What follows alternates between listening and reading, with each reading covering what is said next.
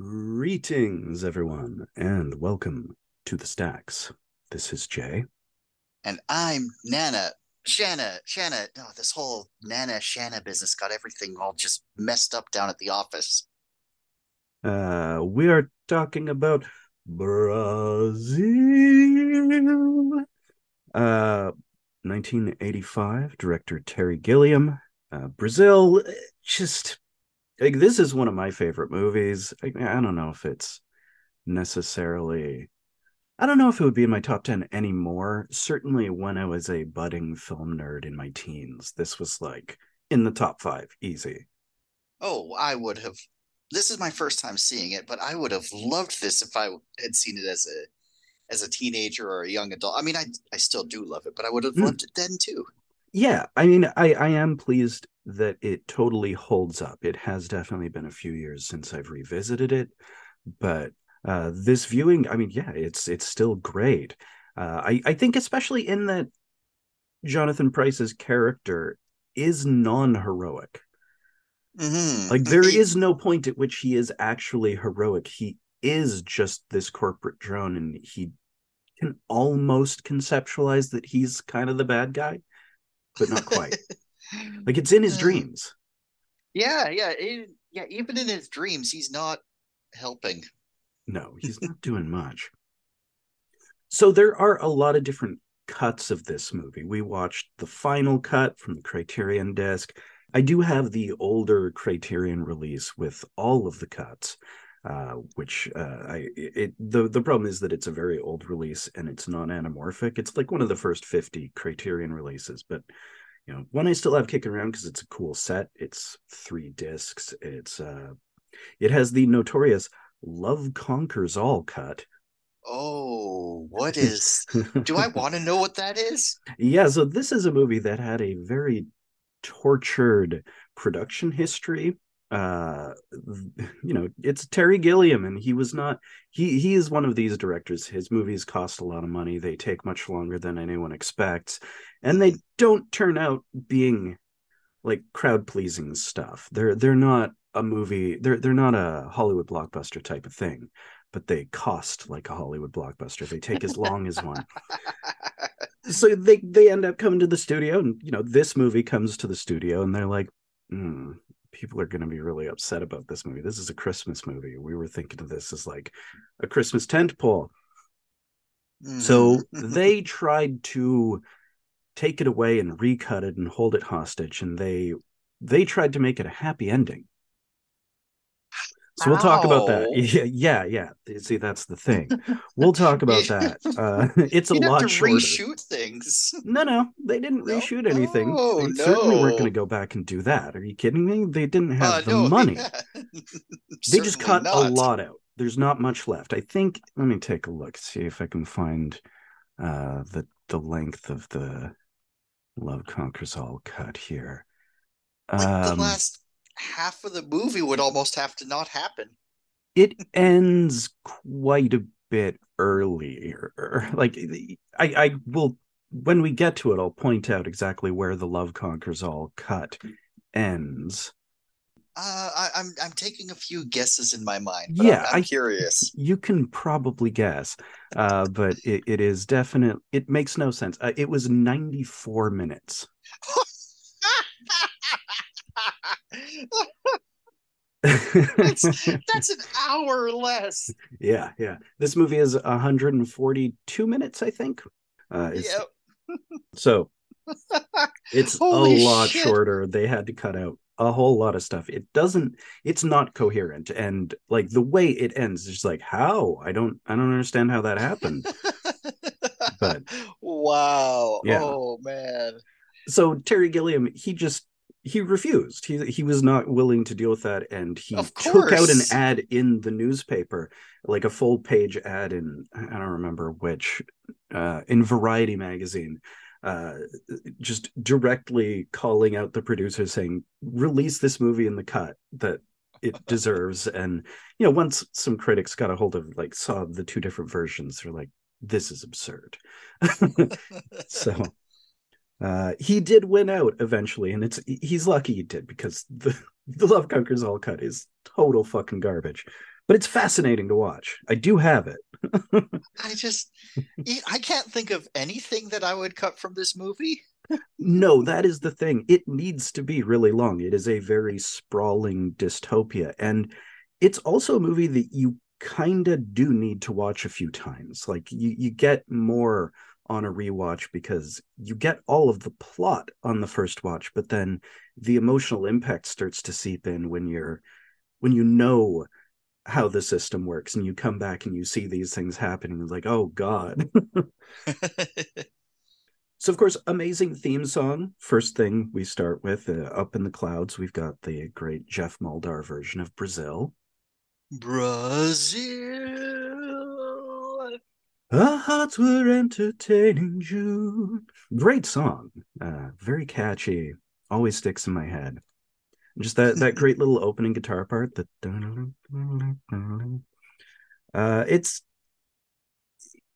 It's it's so cheerful. Hmm. The, It's going to be, and we're in the clouds, we're flying. Oh, this is going to be a happy movie. it's weird how incredibly cheerful the song is, and it's Brazil. I mean, there's nothing to do with Brazil in this movie. It's just I don't know. Yeah, somehow I thought the movie might be about Brazil, Nope, but nope, it's not at just the all. theme song, and it's an existing song. Like this wasn't written for the movie. Hmm. This is like a standard from what, like the 30s or something. I've definitely heard it Hmm. outside of the context of this film. Yeah, I've heard all sorts of previous versions of it. There's a great instrumental guitar version by Grant Green. Hmm. The original song is written in 1939, full title Aquarela do Brasil, or Watercolor of Brazil. Oh, cool, cool. Yeah. Anyway, uh, so we get the clouds, which obviously is the space of Sam Lowry, Sam Lowry's dreams. That's the only time we see sky, really. Hmm. Yeah, that's right. There is no sky in this It's too polluted. world. Yeah. It's just a total smog world. So we only have the sky in the song, and that's clearly dream space. And then we get a TV playing a Central Services ad. Central Services, we do the work, you do the pleasure. Designer ducts. Hi there. I want to talk to you about ducts. Are your ducts old fashioned, out of date? I love just all this stuff about ducts, and there's commercials for designer ducts to give as Christmas gifts. And I mean, obviously, once you see how the infrastructure works, ducts are pretty important.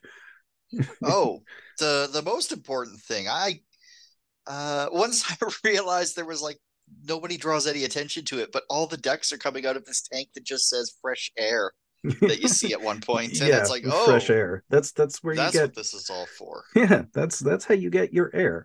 That's why his apartment is a disaster when the ducts go wrong later.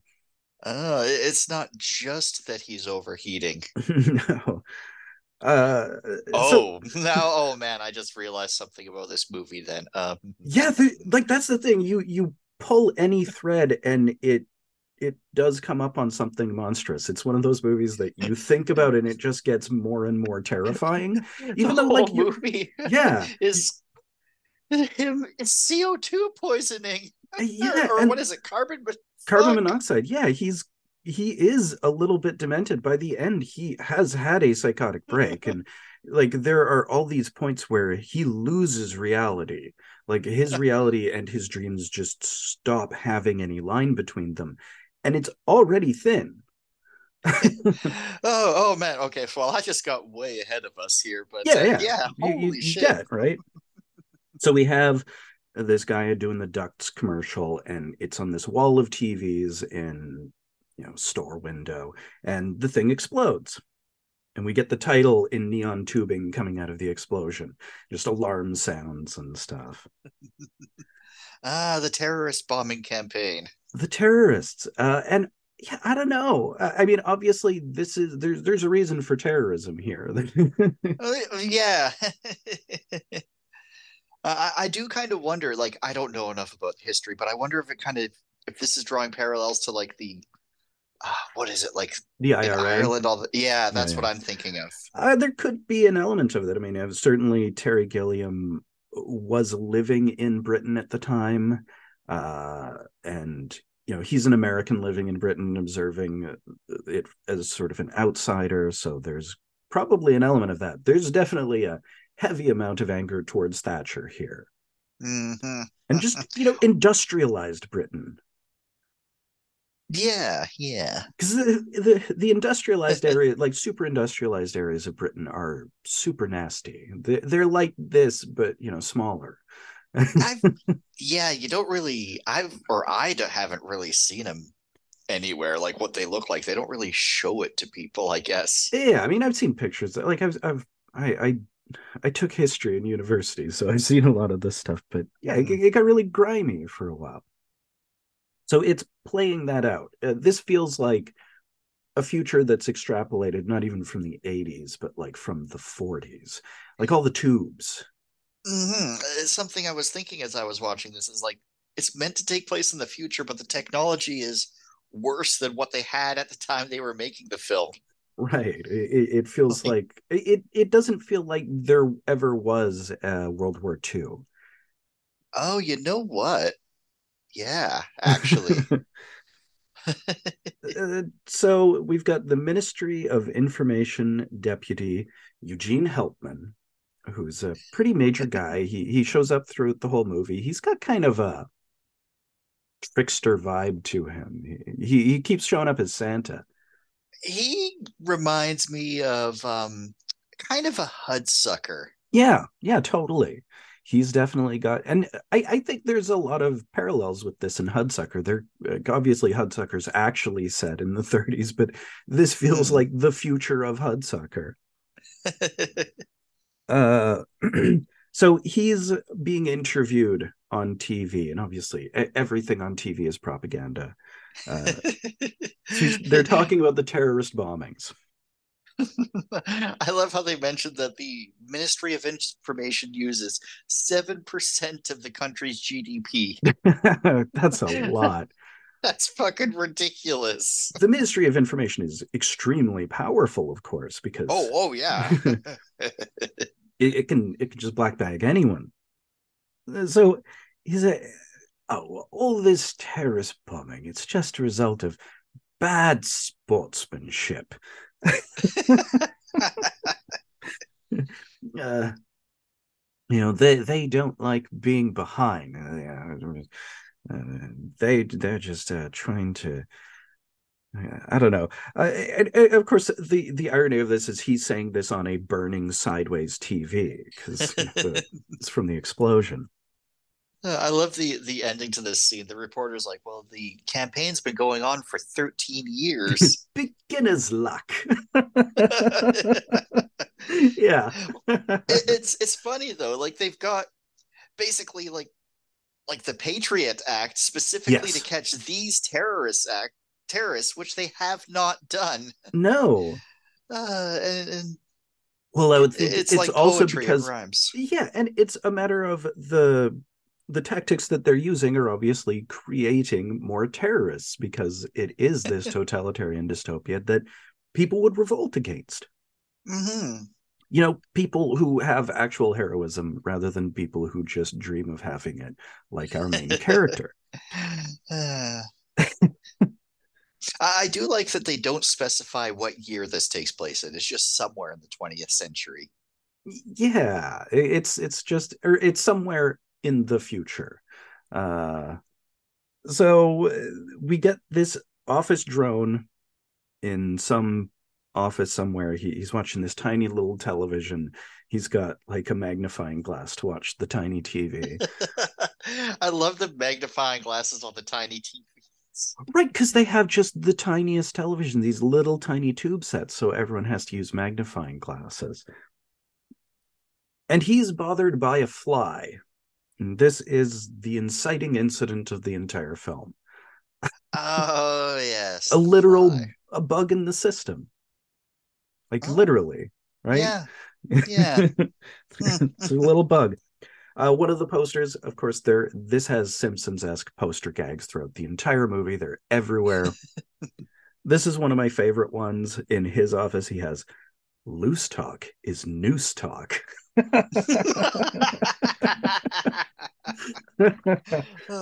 Don't suspect your friends. Report them. Report them. That one's there later, yeah. So he swats the fly up on the ceiling and it falls into the machine. Literal bug in a machine. And it causes the T to be typed as a B instead. Yeah, so instead of Archibald Tuttle, we've got Archibald Buttle. Looks like bad news for the Buttle family. It's the most bad news for the It Buttle is family. real bad news. It's brutal. I feel very bad for the Buttle family. Oh, just the force in which they come in.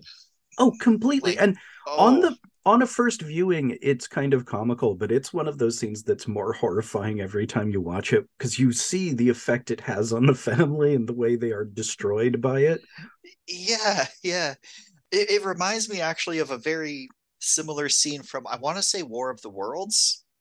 War of the Uh, Worlds, maybe. or no, when like Like I might be next getting ahead of century. us. Yeah, War of the Worlds next century, right? Yeah, the Or black maybe, bagging of his wife, because his wife gets yeah, black bagged in that. yeah. Yeah, I do think a whole lot of this does seem to borrow from Shulkin. Mhm. There's a lot of the Shulkin Apocalypse tetralogy in this, and I mean it was running concurrently. I guess I don't. I think the last one may have come out after this, but Golem is 1980, and the first They few were I think are prior to this.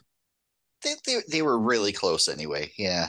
And they definitely have a similar uh, sensibility to Gilliam. So I feel like they do seem like something that he would have seen, or possibly Tom Stoppard as well. Great playwright.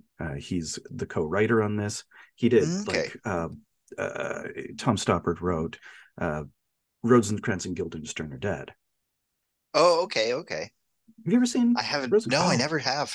so much fun. We should totally watch that sometime. Yeah, all right.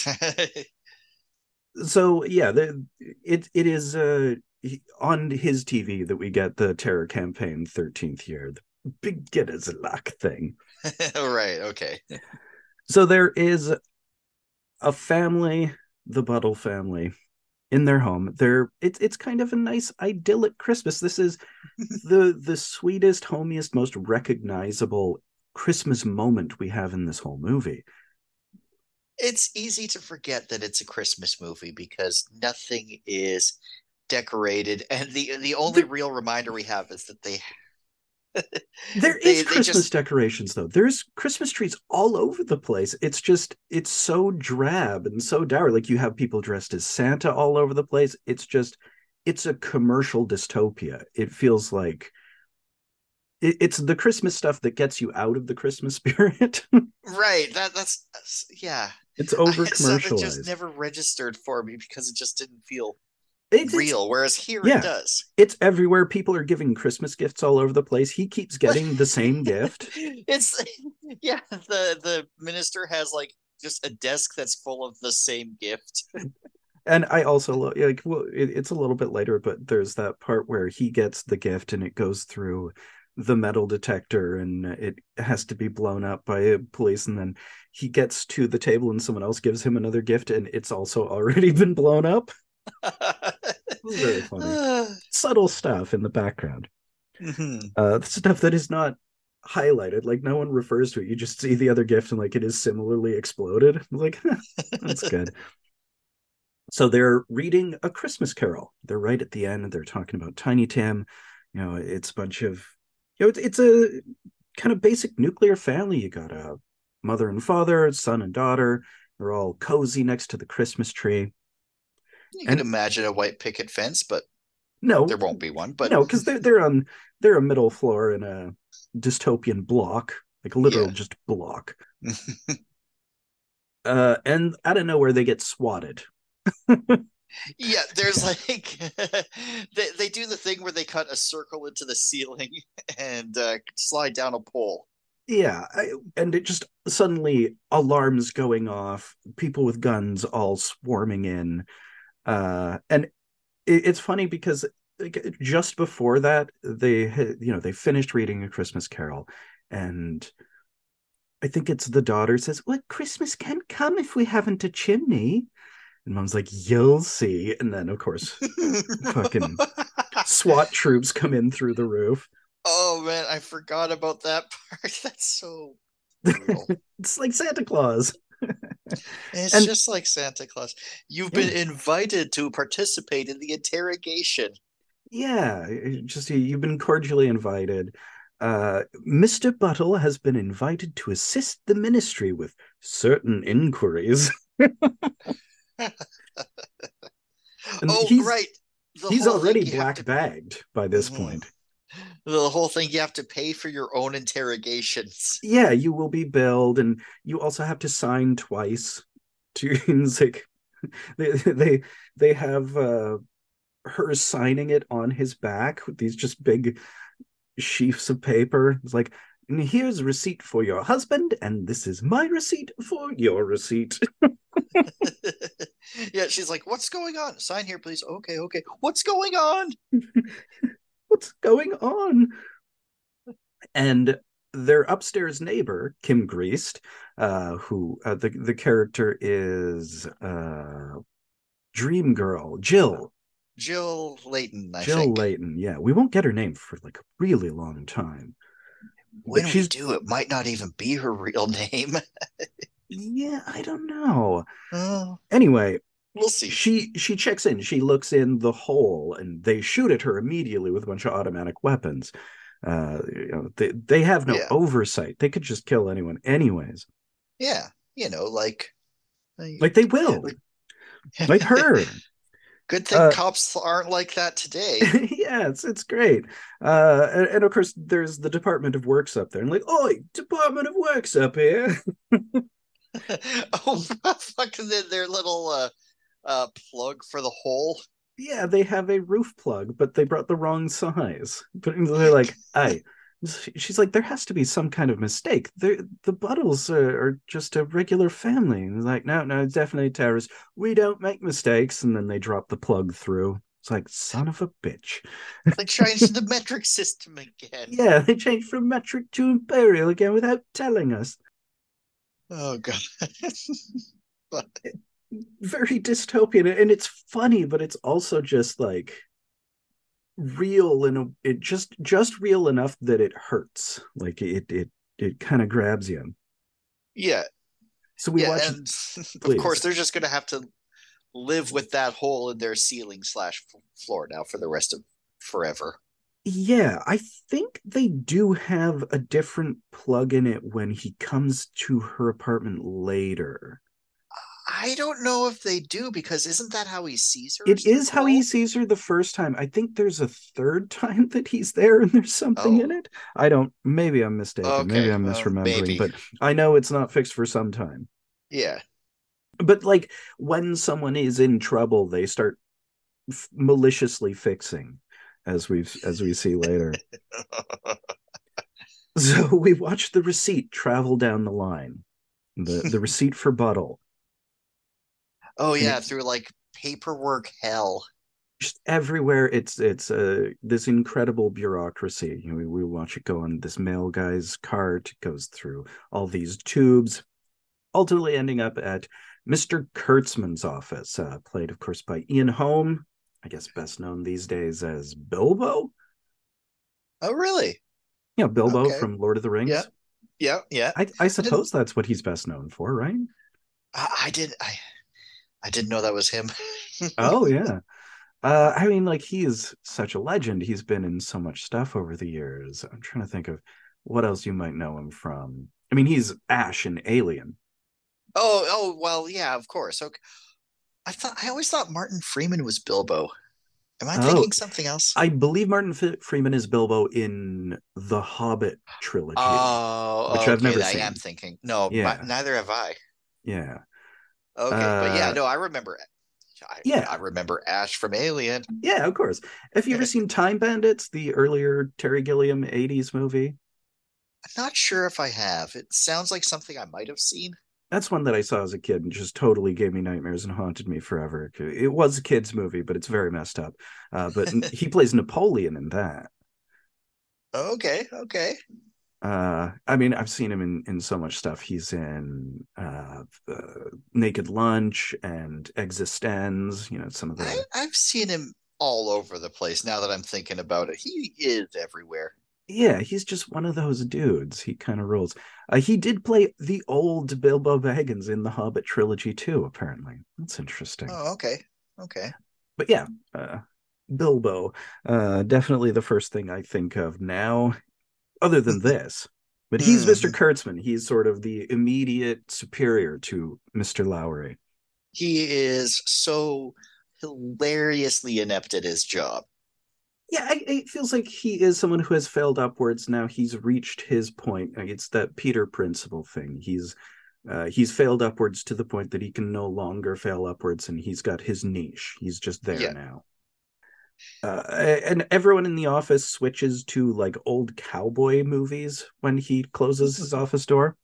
And it looks like they're not even watching the movies on the computer. It looks like they're watching through the magnifying glass on the computer through a security camera watching the movie on somebody's TV is what Yeah, it I looks like. there it's clearly an illicit broadcast that sort of they're tapping into because you aren't allowed to have fun. There's no No, allowable God fun no. in this world. You've only got propaganda. No art can be produced in a totalitarian state except art Unless it's about the state. propaganda. Yeah. Yep. Propaganda art's okay. So Kurtzman gets the receipt. He starts entering the bottle data. He does some data entry, but there's an error.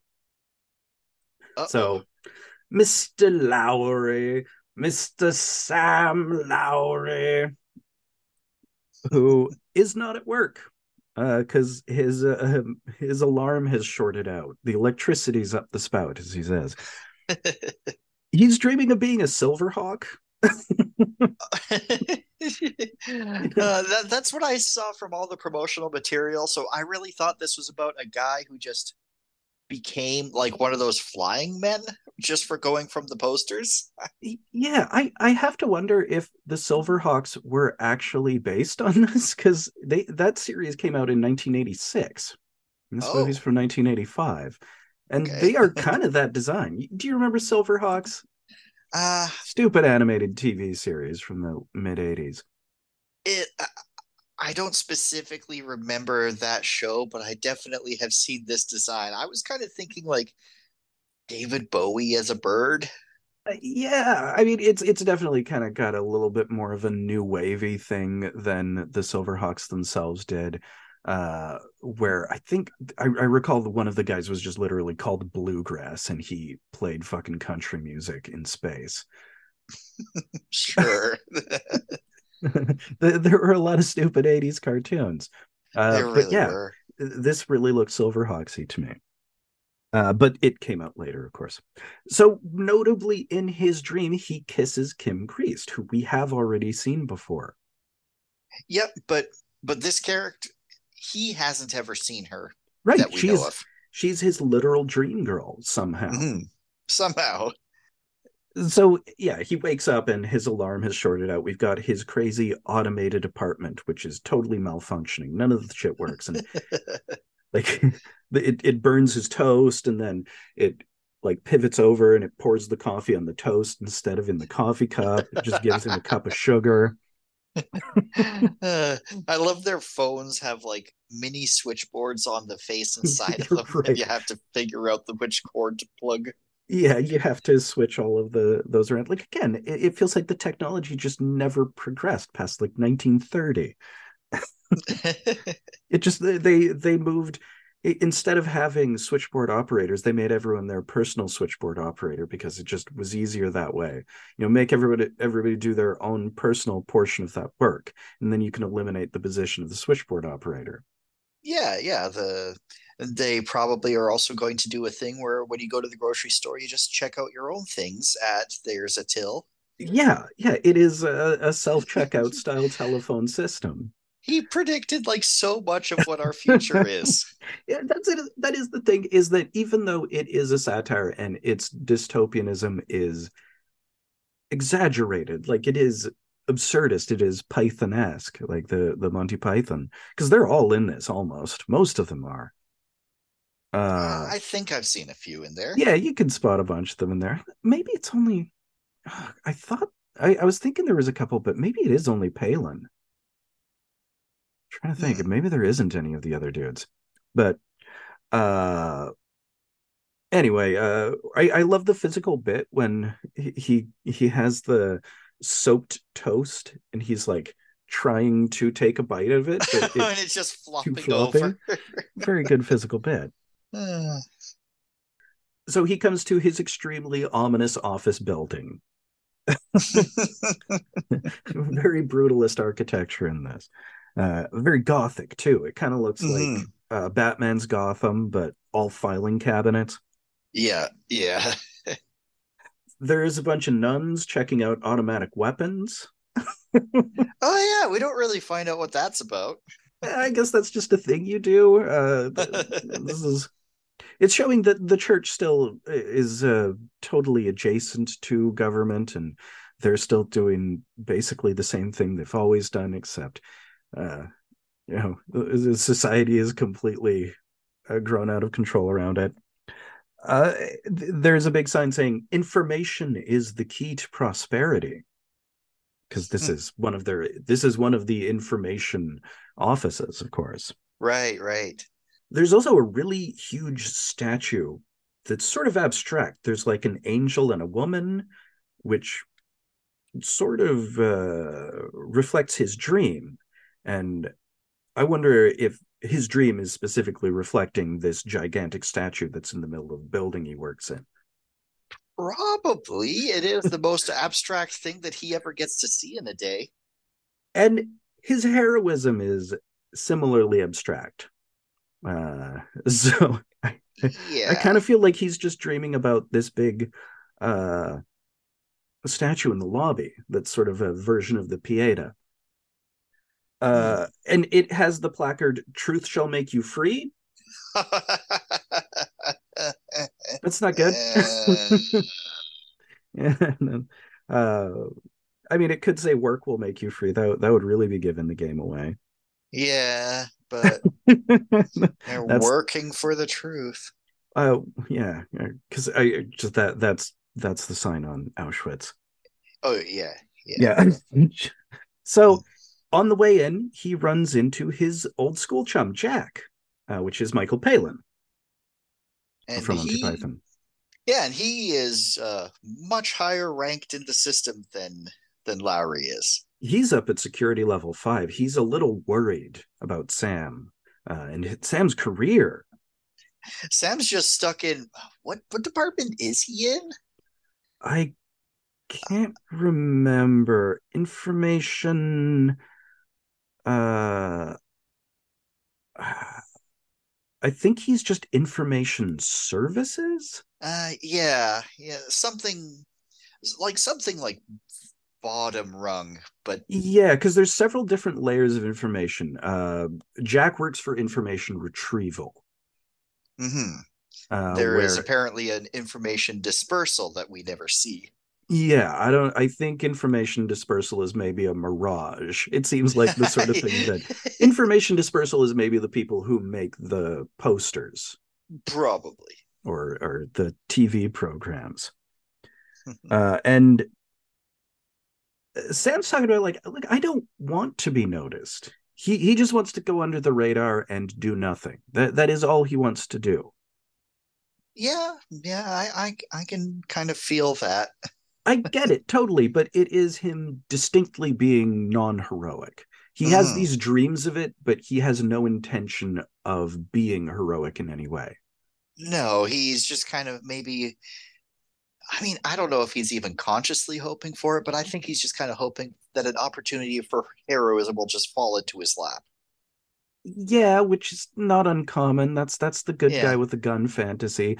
But I don't know Yeah. if he even fantasizes about that so much. He just wants to not be noticed. He wants to be unknown. He really doesn't want to stick up at all because it's not a good place to stick up in. Yeah, yeah. And well, when you think about what his family life was, I Yeah. wouldn't want to be noticed very much either. Yeah, his mom is strange. I like this bit. Say hello to the twins. They're triplets. Like, gosh, how time flies. Like, that made me laugh a lot. Yeah. So Jill is there also. She's in the lobby reporting Buttle's wrongful arrest. But he's like, oh, well, you need to go to information adjustments. And like, I just came from information adjustments. They said I needed to come here. It's like, well, you didn't get this thing signed. Like, who signs that? Information adjustments. And oh, that's infuriating. It's like, So why didn't they sign it when I was there? stupid fucking bureaucracy. Totally pointless. And this is like signing up for a passport too. I mean, you do get shit like this signing up for a passport, so I get it. It is in what one of Kurtzman's signs in the sign above his door says "Suspicion breeds confidence." Oh That's God. that one's not good. Nah. Uh, so he brings Sam into the office, and Sam, he's like a super hacker. That's his thing. He's really good at hacking the system. It's his one like capability. But he figures that the error had to have been made by information retrieval. Hmm. Uh, and the person who was supposed to be uh, assigned to a security pickup was a heating engineer named Archibald Tuttle. Tuttle. Yeah, we haven't met him yet, but he's interesting. He's a very important figure. Biggest actor in Hmm. the movie, of course. This is De Niro's character. I didn't recognize him. Yeah, it's crazy. He looks kind of like Mario. And then, of course, we've got Bob Hoskins, who I later didn't plays realize it Mario. was actually Bob Hoskins. I was like, this guy reminds me of Mario. Yeah, and it's legit Bob Hoskins. I guess it's because you're used to Bob Hoskins doing an American voice in his Yeah, best known stuff like Roger Rabbit and Mario Brothers, whereas here he's doing his hard Cockney accent. but it's still him. Yeah. So Kurtzman starts talking to Sam about promotions. He's like, I don't know what I'd do without you, Sam. Uh, if they promoted you, I'd be lost. He's like, oh, I definitely turned down a promotion. I don't want to do anything more here. And turns like, you absolutely would turn it down. It's like, yeah. It's like, well, because you have received a promotion. It's like, oh, must be my mother's idea. I better go see her. So his mother, what a uh, character. she's currently getting her face stretched out. Catherine Helmond as Mrs. Ida Lowry. Um, yeah, she's getting her face stretched by Dr. Jaffe, played by Jim Broadbent, who's also in fucking everything. I love the whole like subplot of the dueling house or I guess dueling widows and like they're dueling plastic surgeons. Yeah, the two different plastic surgeons. The other guy's a dwarf who does acid stuff, the Acid Man. We're gonna see how that works out. Yeah, I wouldn't go to the Acid Man. Not for plastic surgery, anyway. So he goes to lunch with his mom. She has her shoe hat always. Different shoe hats every time we see her. This one's leopard print. And she gives him a gift. It's very exclusive. But this is the thing where it sets off the metal detector and they have to blow it up and everybody Yeah, freaks out. this. They all crowd in with machine guns. She's like, please, really? And they meet with the Terrains, Mrs. Alma Terrain and her daughter Shirley, who it seems like they've been trying to set up the two of them since they were kids.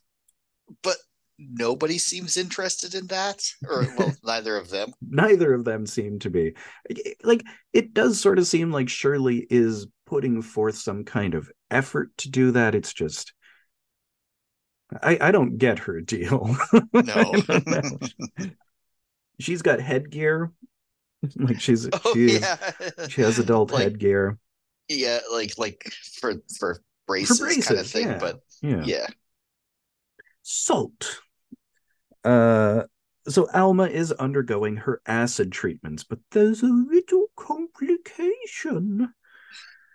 Oh, right, the complications. Just That's right. complications continue to set in throughout the film. So at lunch, there's a terrorist attack, which is pretty routine. We can see how routine it is because there's a whole process in place to put up They put up these little dividers while everybody at the dining tables just tries their best to ignore it. everybody. Like, obviously, Sam is not doing anything heroic. He's not troubled by it. He's just, he is like, there are people on fire, screaming, lying in rubble 5 feet away from him, and he's just looking at the menu and he is unbothered. Yeah, no, he is much more concerned about his own bullshit. Yeah. I love the food and how it comes out of the restaurant. Yeah, I also love the snooty waiter who requires him to give him the number on the menu and not just a steak.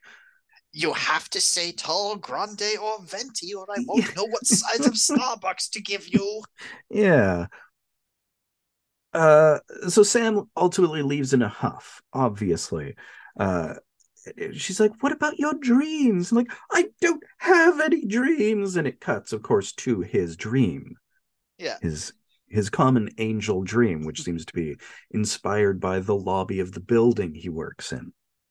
but his dream just slowly gets more and more like, Dystopian. yeah. Yeah, Like yeah. he's flying over basically the Shire at this point. Right, and tower blocks just start pounding out of the green and just like burst up into the sky. And it's weird. Like They're like gigantic file cabinets. exactly like cabinets, all these filing drawers in them. They're half building, half office. Uh, so again, it is his office. He's having work nightmares, Oh god, yeah. which are the worst. I used to have work Oh nightmares when I worked at McDonald's. I still have work nightmares about working at McDonald's. man, yeah, yeah. Being back there. Oh man, I still get school nightmares every now and then. I don't really. It's been a Uh, long time, but yeah, yeah. I haven't in a while, but yeah. I mean, I kind of I didn't mind school so much. Oh, I did. I like learning. Um, so he wakes up and his apartment is overheating, and who knows what else? The ducts are all out of whack. Oh, right, yeah. Yeah. So again, it's like you said, there could be a carbon monoxide leak, and this is where his dreams go fucked up. Yeah. This is him gradually going insane over the course of the film. Yeah, this actually happens. We're still pretty early in the film. Yeah. Like this happens. I didn't realize just how quickly the reality starts to twist in this. Mm-hmm. So he calls up Central Services. Staff shortages prevent call staffing between 11 p.m. and 9 a.m. Have a nice day. This has not been a recording. I just love that. That's just like the biggest extra fuck you. This is so funny. That is, this has not been a recording after. Yeah, we can't afford call staffing between these hours, but this hasn't been a recording. Like we can afford to have someone to read this script out rather than have a machine do it, but Mm-hmm. we can't have them know anything or do anything. No, no. So he sleeps in the refrigerator and he gets woken up by a call from Tuttle, who's in his apartment already. Oh my god, Tuttle with his gun. He's like so happy to point his gun or what is it? He's got like a He's pistol. yeah. I don't want to say he's like trigger happy. but he's really pointing the gun at people happy. Yeah, he's having fun being like a commando in the apartment, showing up at different spots, and he's phoned him, so he's like, "Hello, hello," and then he starts to hear his voice in the apartment nearby, and he's like, "Whoa, whoa, my god!" He's like, "Nope, I'm just here to fix your air conditioning. It's just that that's technically not legal to do." And he's like, "Well, why don't you just work for Central Services?" He's like, too much paperwork. I couldn't even fucking do a thing if I don't fill out a 27B stroke 6." Right, the 27B stroke 6. And it is at the point him talking about the 27B stroke 6 that the two actual workers show up, Bob Hoskins and I don't know the other dude. Let me see if I can spot Derek O'Connor, who he's an Irish actor. They play Dowser and Spoor. Might as well be Mario and Luigi. They're very Mario and Luigi esque. And like Spoor every time, or Spoor is Hoskins and Dowser's the other dude, and Dowser just constantly repeats everything that Spoor says. Just more Irish. Yeah. Like, well, you can't do that. It's like Sometimes he'll just trail off into incomprehensibility. you trailed off into incomprehensibility there. Oh, yeah. Damn. um, he tries to send them off. He's like, "Oh no, it's fine. It fixed itself. Fixed itself, did it, sir? Oh, it doesn't fix itself then." Well, do you happen to have a 27B stroke 6?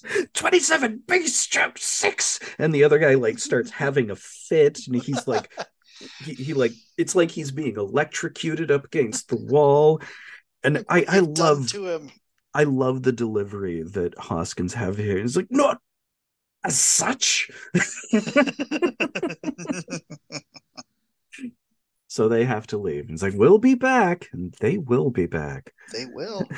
Oh, they've been challenged now. They have to get their 27B stroke 6. It's They, personal. yeah, this is now personal. You can have a vendetta in a dystopia. Absolutely. What small power you wield is how you know.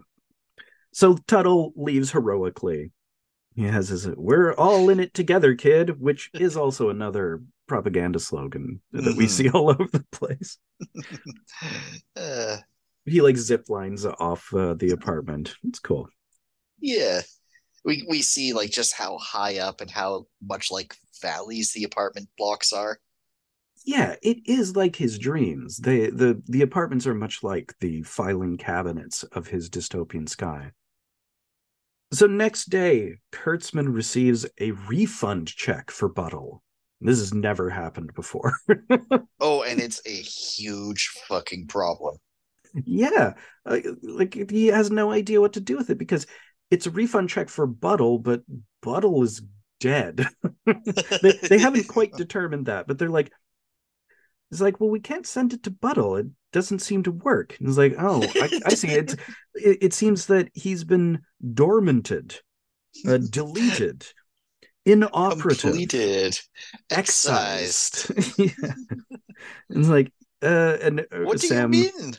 Sam punches in a few things like, oh yeah, he's dead because they tortured him to death. Yeah.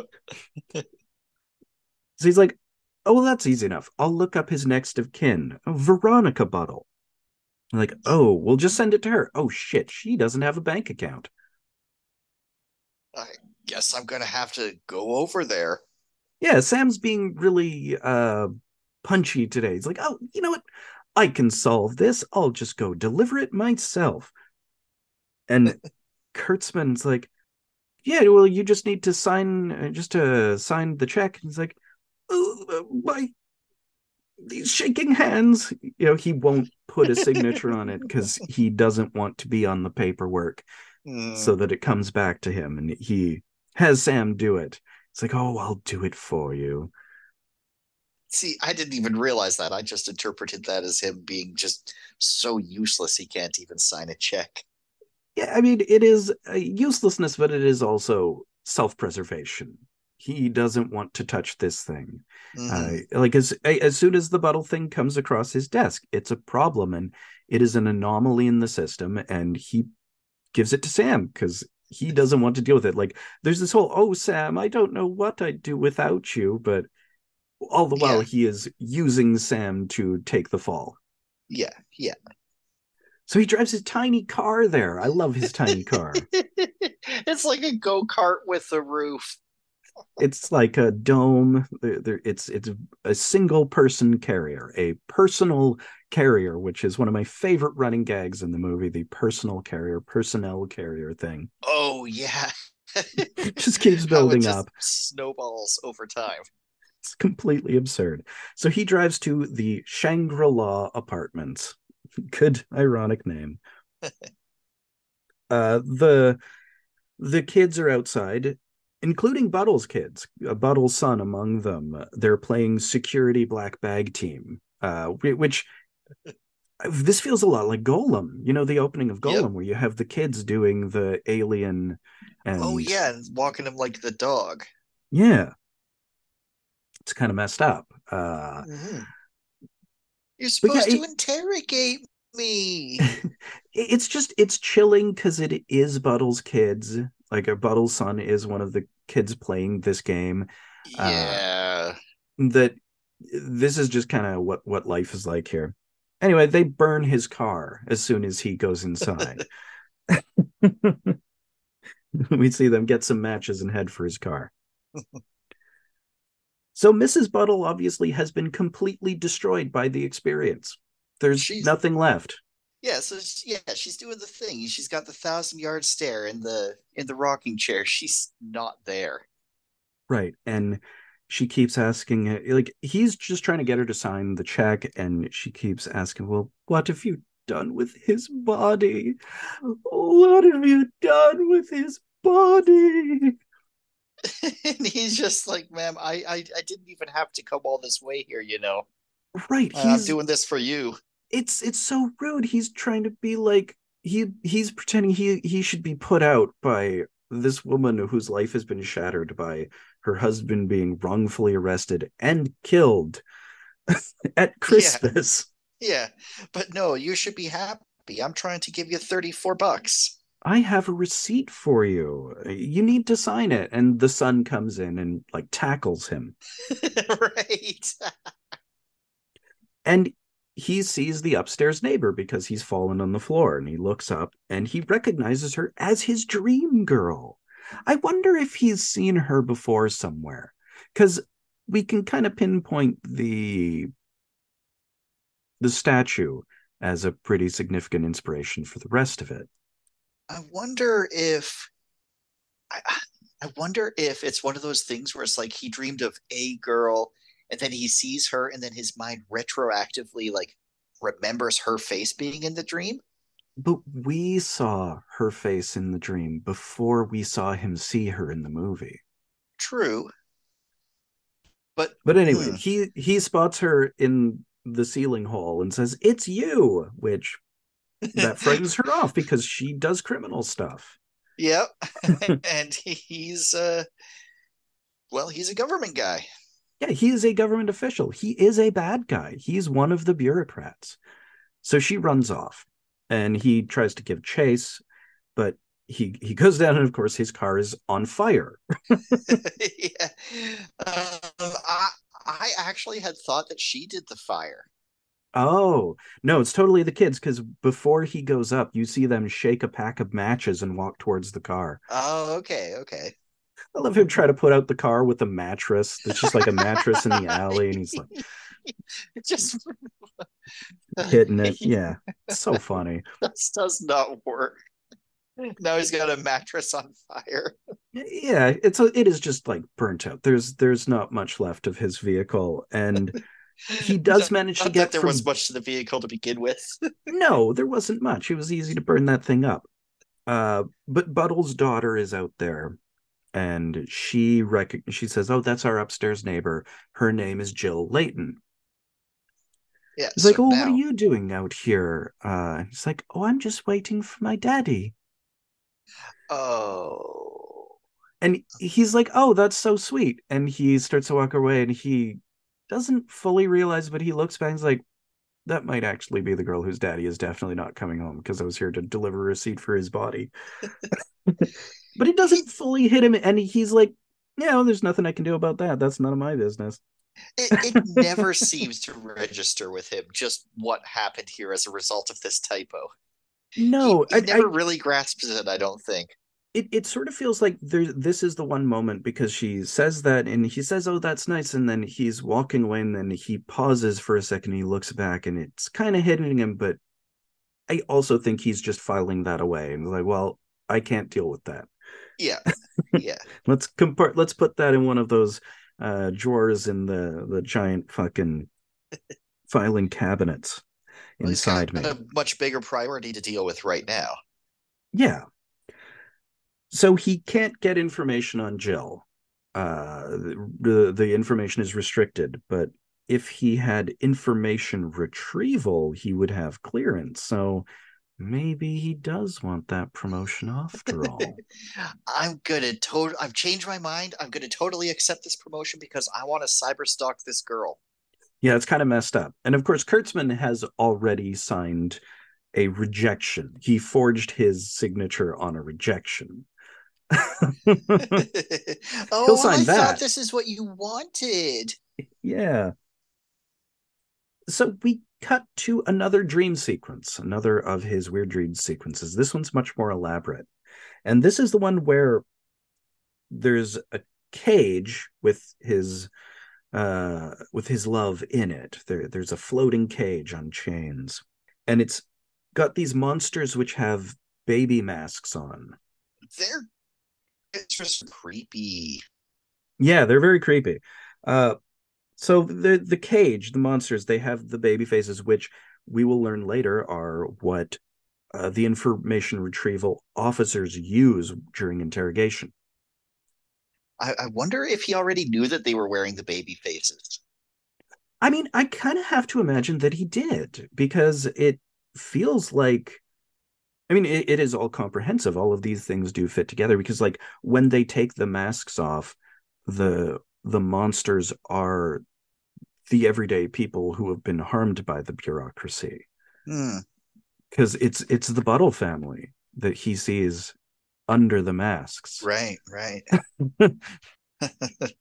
which I don't know. It says something about his own psyche. Yeah, it's like, yeah, because why are the Buttles keeping his girlfriend prisoner? That doesn't make sense. Yeah, I mean, he's just kind of throwing things together in his mind, but it, he is he's the bureaucracy. Like he is actually aligned with the bureaucracy, and he is not, in fact, doing anything heroic. So these people are a problem to him because they make him recognize himself. They're showing Oh. that he is not a hero. He's the things he's doing are entirely for his own self-worth. Like they have nothing to do with improving life for anyone else. Mm-hmm. Mm-hmm. Which, he's not, when he wakes up from the stream, he's not going to examine that. He's just going to continue cyber stalking her. Of course, this is the part where he's daydreaming on the train and he almost misses his stop, so he gets stuck in the doors. I really like this glass cube tram. It's like in the 80s, this is an 80s movie. Very common in 80s movies, hyper modern architecture. You just get like walls of glass cubes. It feels like one Yeah, of those, but it's a tram I that love runs that. on a tube. It's rad. Super cool. So he gets back to his apartment and it is a disaster area. Or we went and fixed the air conditioning, we didn't His Spore and Dowser are there again. They're performing some emergency procedures. they got their B-20 stroke. Oh, fuck the paper. They got the paper. 27B stroke 6. Yeah. They have also found Tuttle's thing that he that he added to the system to fix it. And Oh, Tuttle's the like, "Can I add bypass. this?" Yeah, the bypass, and he's like, "This is from that scab Tuttle." It's interesting that they refer to him as a scab Yeah. because, I, like, they certainly don't have any sort of workers' union in this dystopian future. It's just someone who does the work without being horrible, I guess. well, see, if somebody does the work right, then they don't have to do it again and again and again, and then these That's guys are true. out of a job. Yeah, I mean, that's like Tellus. Yeah, like So, they're getting in the the, way of planned obsolescence. exactly.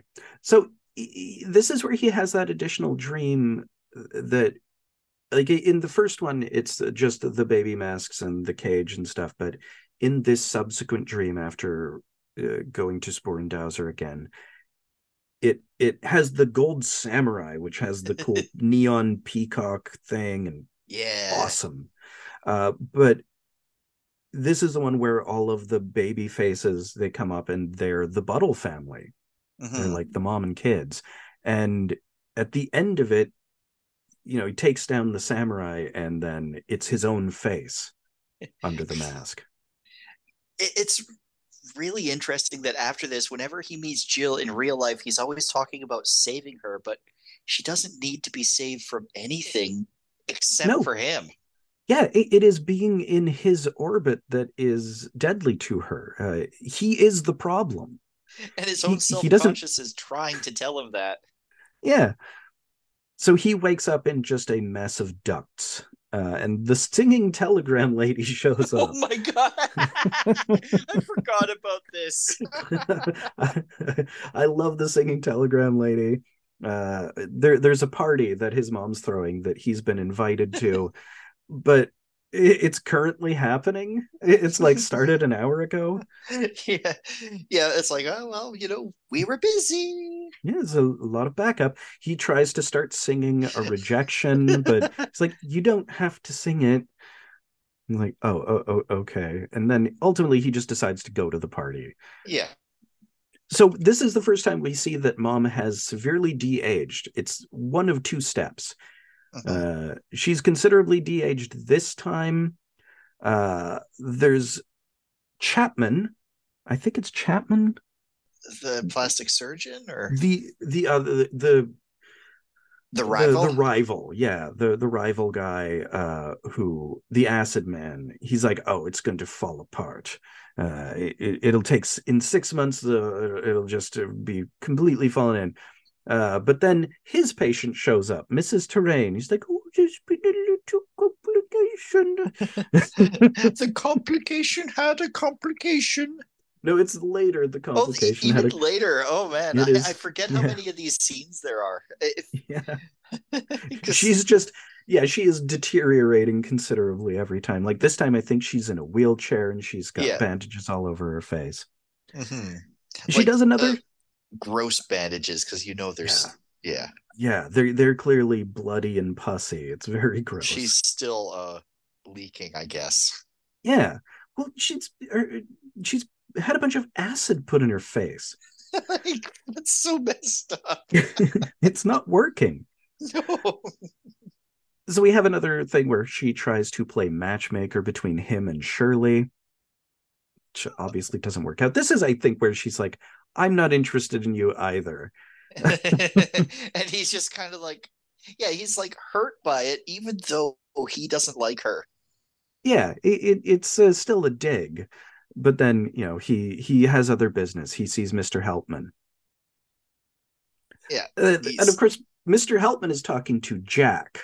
And Jack's wife, Allison, is called Barbara by Mr. Helpman. So the rest of the movie, he's going to be referring to her as Barbara. Every time we see Jack, he's like, oh, me and Barbara. And it's like, are you going to keep calling her Barbara? It's like, oh, it kind of has a ring to it, doesn't because he's that much of a corporate drone. it? So good.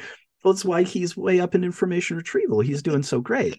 Yeah, he goes along with the boss just fine. Right. But Sam has a history because Sam's dad was Mr. Helpman's best friend. Like the two of them came up in the business together. So he's like, I need your help, Sam. And Sam helps him out peeing because he's in a wheelchair. Yeah, he lifts him up to the toilet and does all that, and then, like, has to lift him back to the wheelchair. Yeah. So he gives him some very important information. He's talking about him and his history with his dad, and he gives him an important code. He writes it in some powder, and it's Oh like, it's the yeah. ghost in the machine.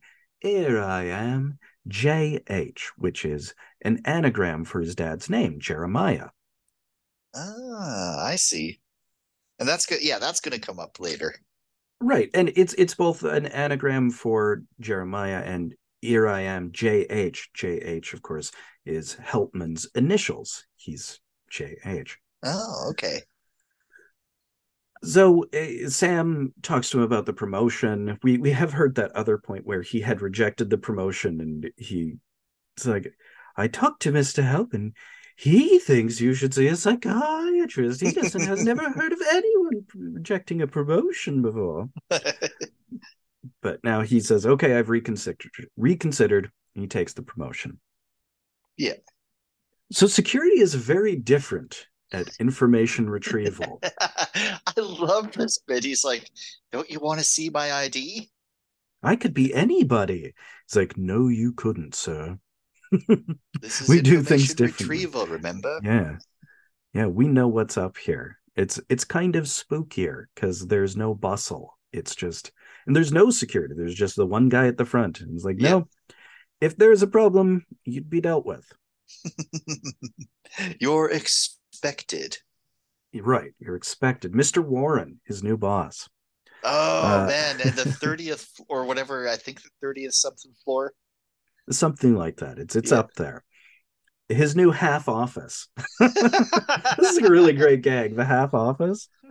See, I thought at first it was just like a boiler room that they put a desk in, and then I realized that no, they've It chopped the is. office in half. Yeah, it's a boiler room that they've put a desk in and then put a line down the middle and put a new wall in. Now it's two offices He has to share the desk though. through the wall, and they're fighting for desk space. His neighbor Harvey Lime, which He's the I one feel, with the computer. yeah, Harvey Lime. He's got the computer on his side, and he is a fool. I wonder if he's kind of based on Harry Lime, very important Orson Welles character in The Third Man, Maybe. because he's a guy who sort of works illegally for the system in that movie. Um, interesting movie. Anyway, Hmm. he goes to his neighbor's office to say, "Can I borrow your console?" He's like, "Why don't you tell me what you want to know, and I'll look it up." I'm a bit of a whiz. The guy can he only knows how to hunt and pack, of course. Yeah, he types so slowly. He types like my dad. Uh, so Sam's playing with the gift he got, his executive decision maker. Oh, right. It's basically just like an elaborate flipping a coin. Right. It's a thing that you like. It's got sort of a reel at the end, like a fishing rod, and you reel it up, and then you drop the weight, and it goes on either yes or no. And he daydreams for a bit. We have a bit of his dreaming while he's playing with it, and in Lime's office is where we see the "Don't suspect your friend, report him" poster. Yeah.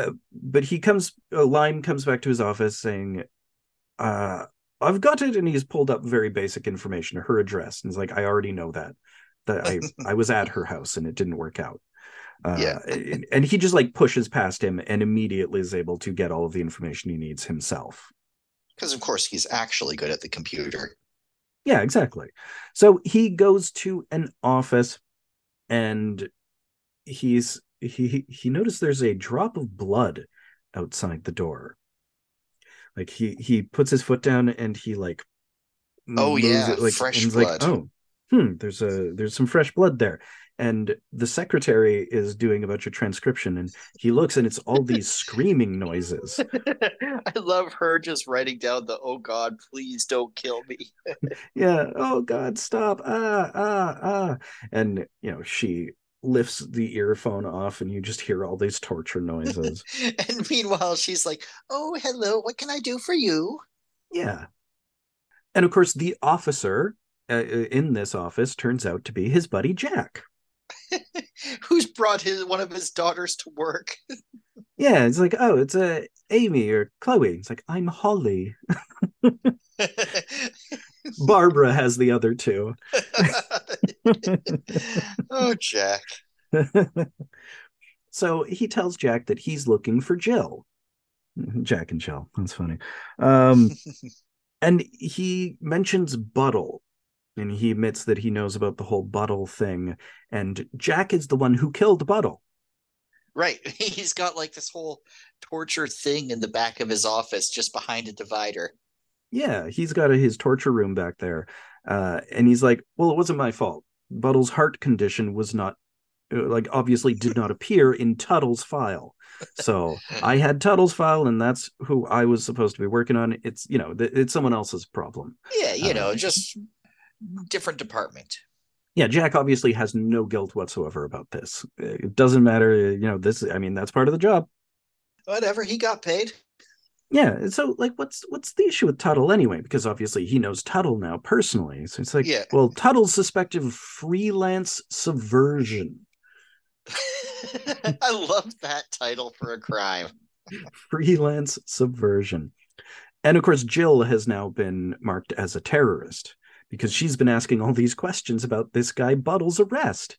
She has to be a terrorist. Of course. Why else would you? Why would you be asking all those questions? Seems suspicious. Mm-hmm. So Sam is like, listen, I'm going to personally deactivate her. And Jack's like, I don't really know. I don't want to get involved in anything untoward. This could be a problem for me. And he's like, no, no, no, don't worry about it. Just give me her file and I'll deal with all of it. He's like, well, you're also going to need a better suit. Nobody's going to, I you're not love going the to get in better suit. anywhere. Yeah. Yeah. So he has to change his to it, and he's just like left the little girl in his office. He's like, put it on, big boy. I won't look at your willy. I think it's I think this is actually Terry Gilliam's kid or something. It was either Terry Gilliam or Michael Palin's actual kid. He clearly has a similar sense of humor to them. So he's on the way down and he sees Jill in the lobby, but the elevator breaks. Oh, right. It just keeps on going past the floor to the basement. Oh, yeah, the basement. Basement's a little spooky, but it's important that it goes down there because this is where he finds the deputy minister's lift. Yep, the gold lift, and there's no numbers for floors, just letters. Right.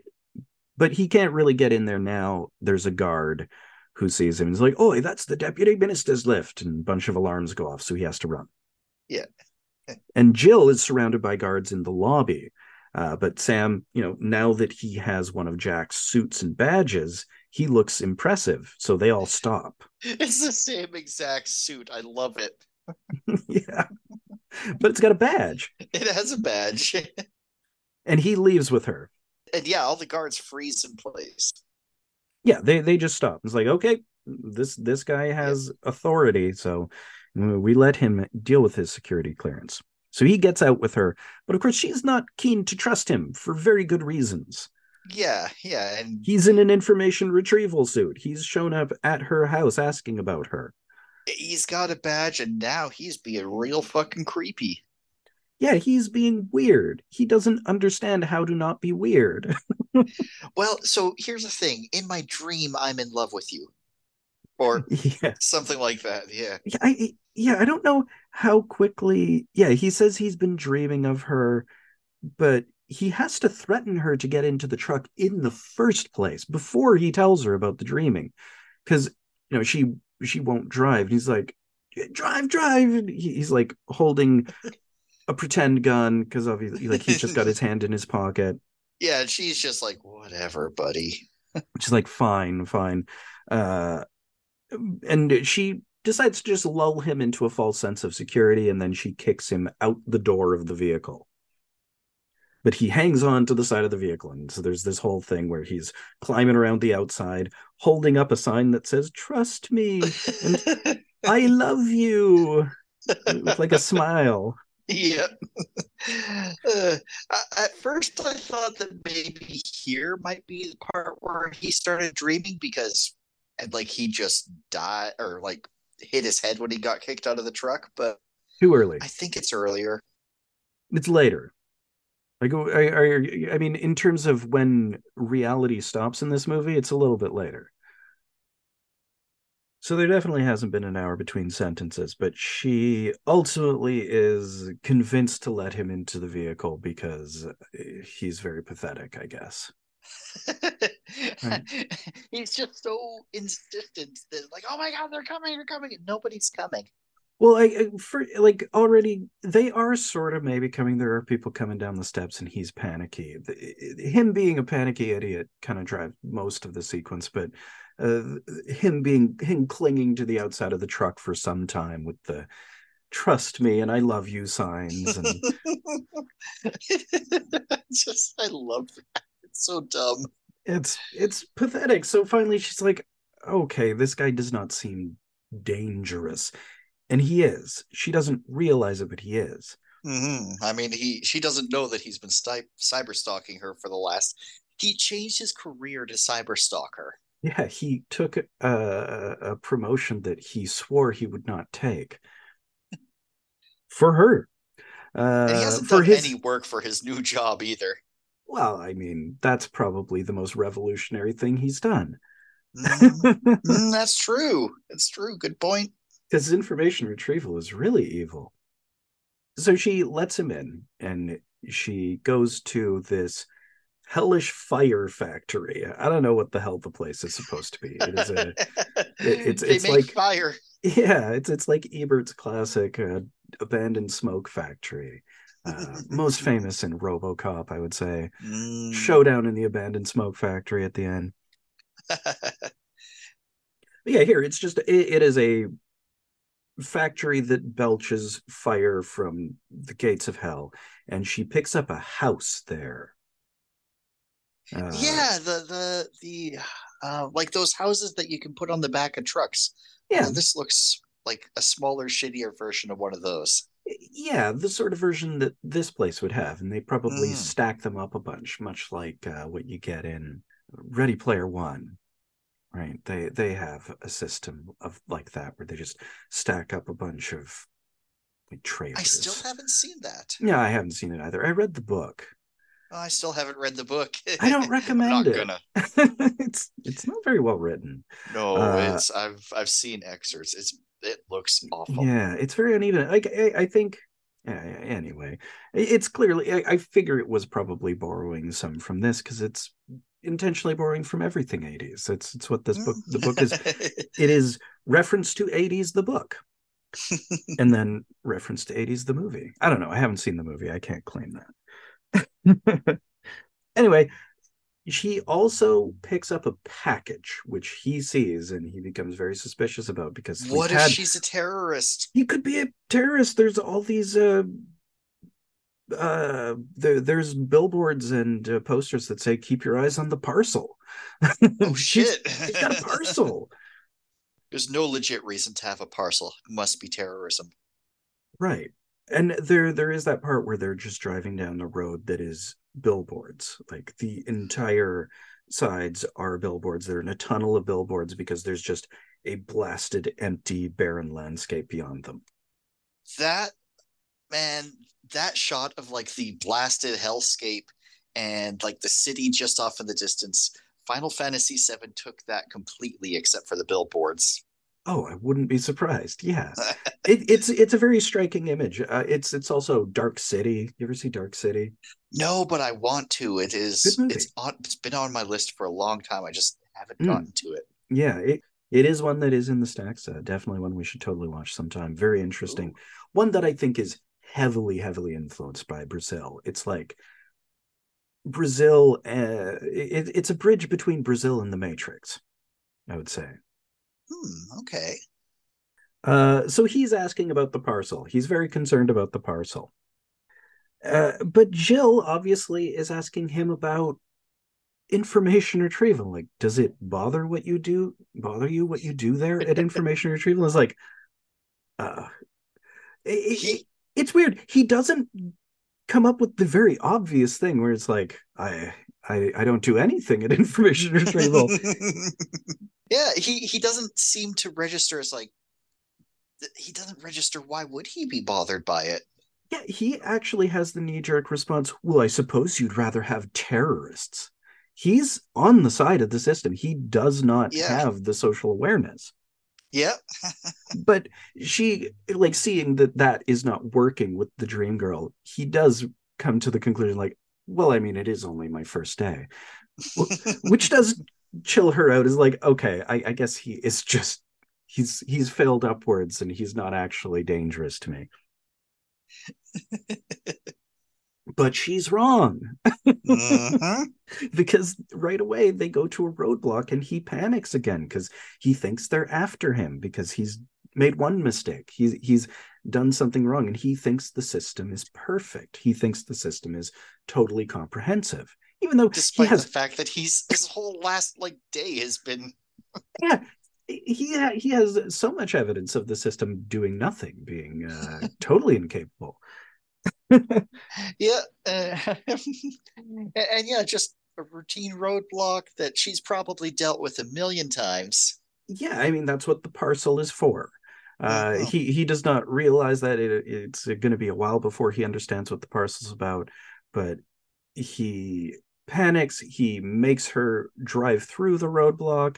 He drops the house, and like the just it. He it just it's a huge mess. He like loses her job. He destroys the cargo. The police crash into it. They explode. There's police on fire, and he kind of realizes that he's become a terrorist.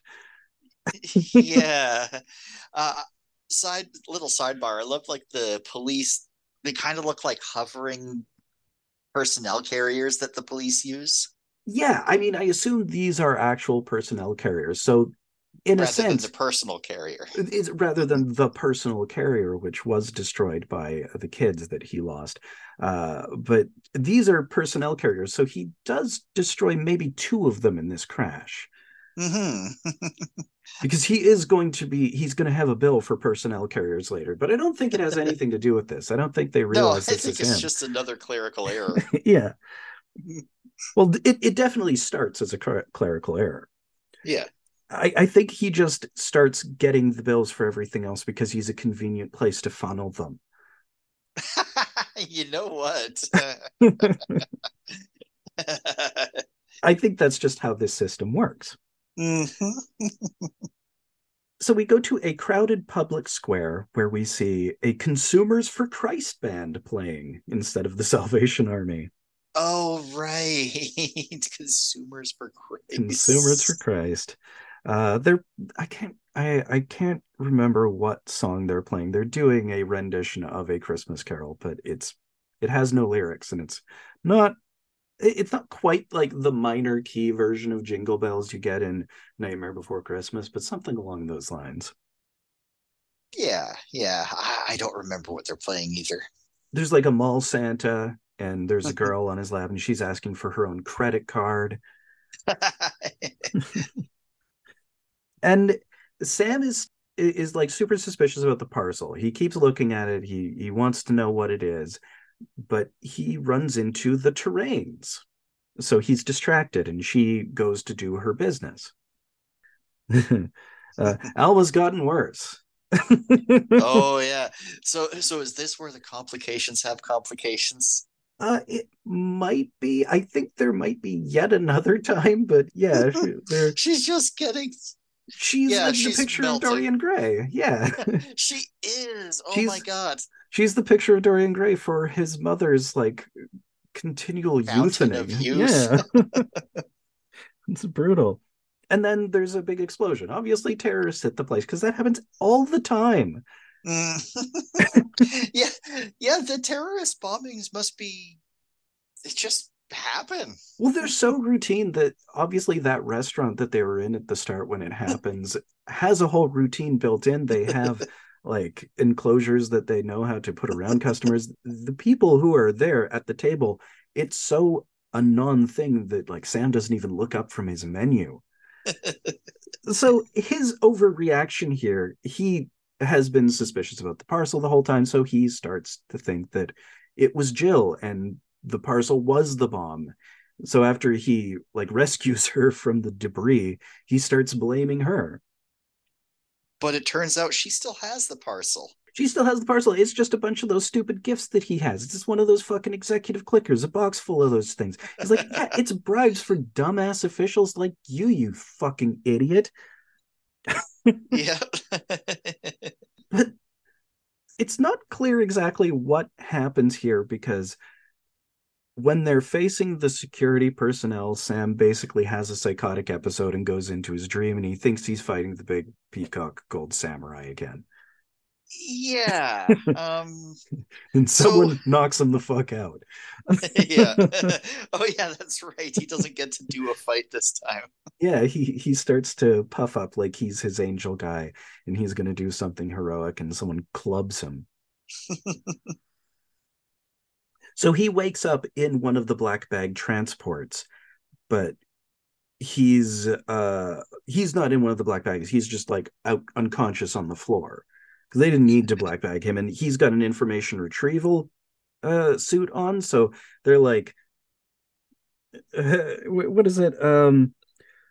He wakes up to them gossiping about him. Right. I love these two guards. They're like, Yeah, oh man, the sweat gets in my eyes. Well, I've got big eyebrows. I don't got to worry about that. he's like, oh yeah, you're lucky. Like, oh, who's he? Like, oh, someone from information retrieval. Like, huh, they're always hanging around in lingerie.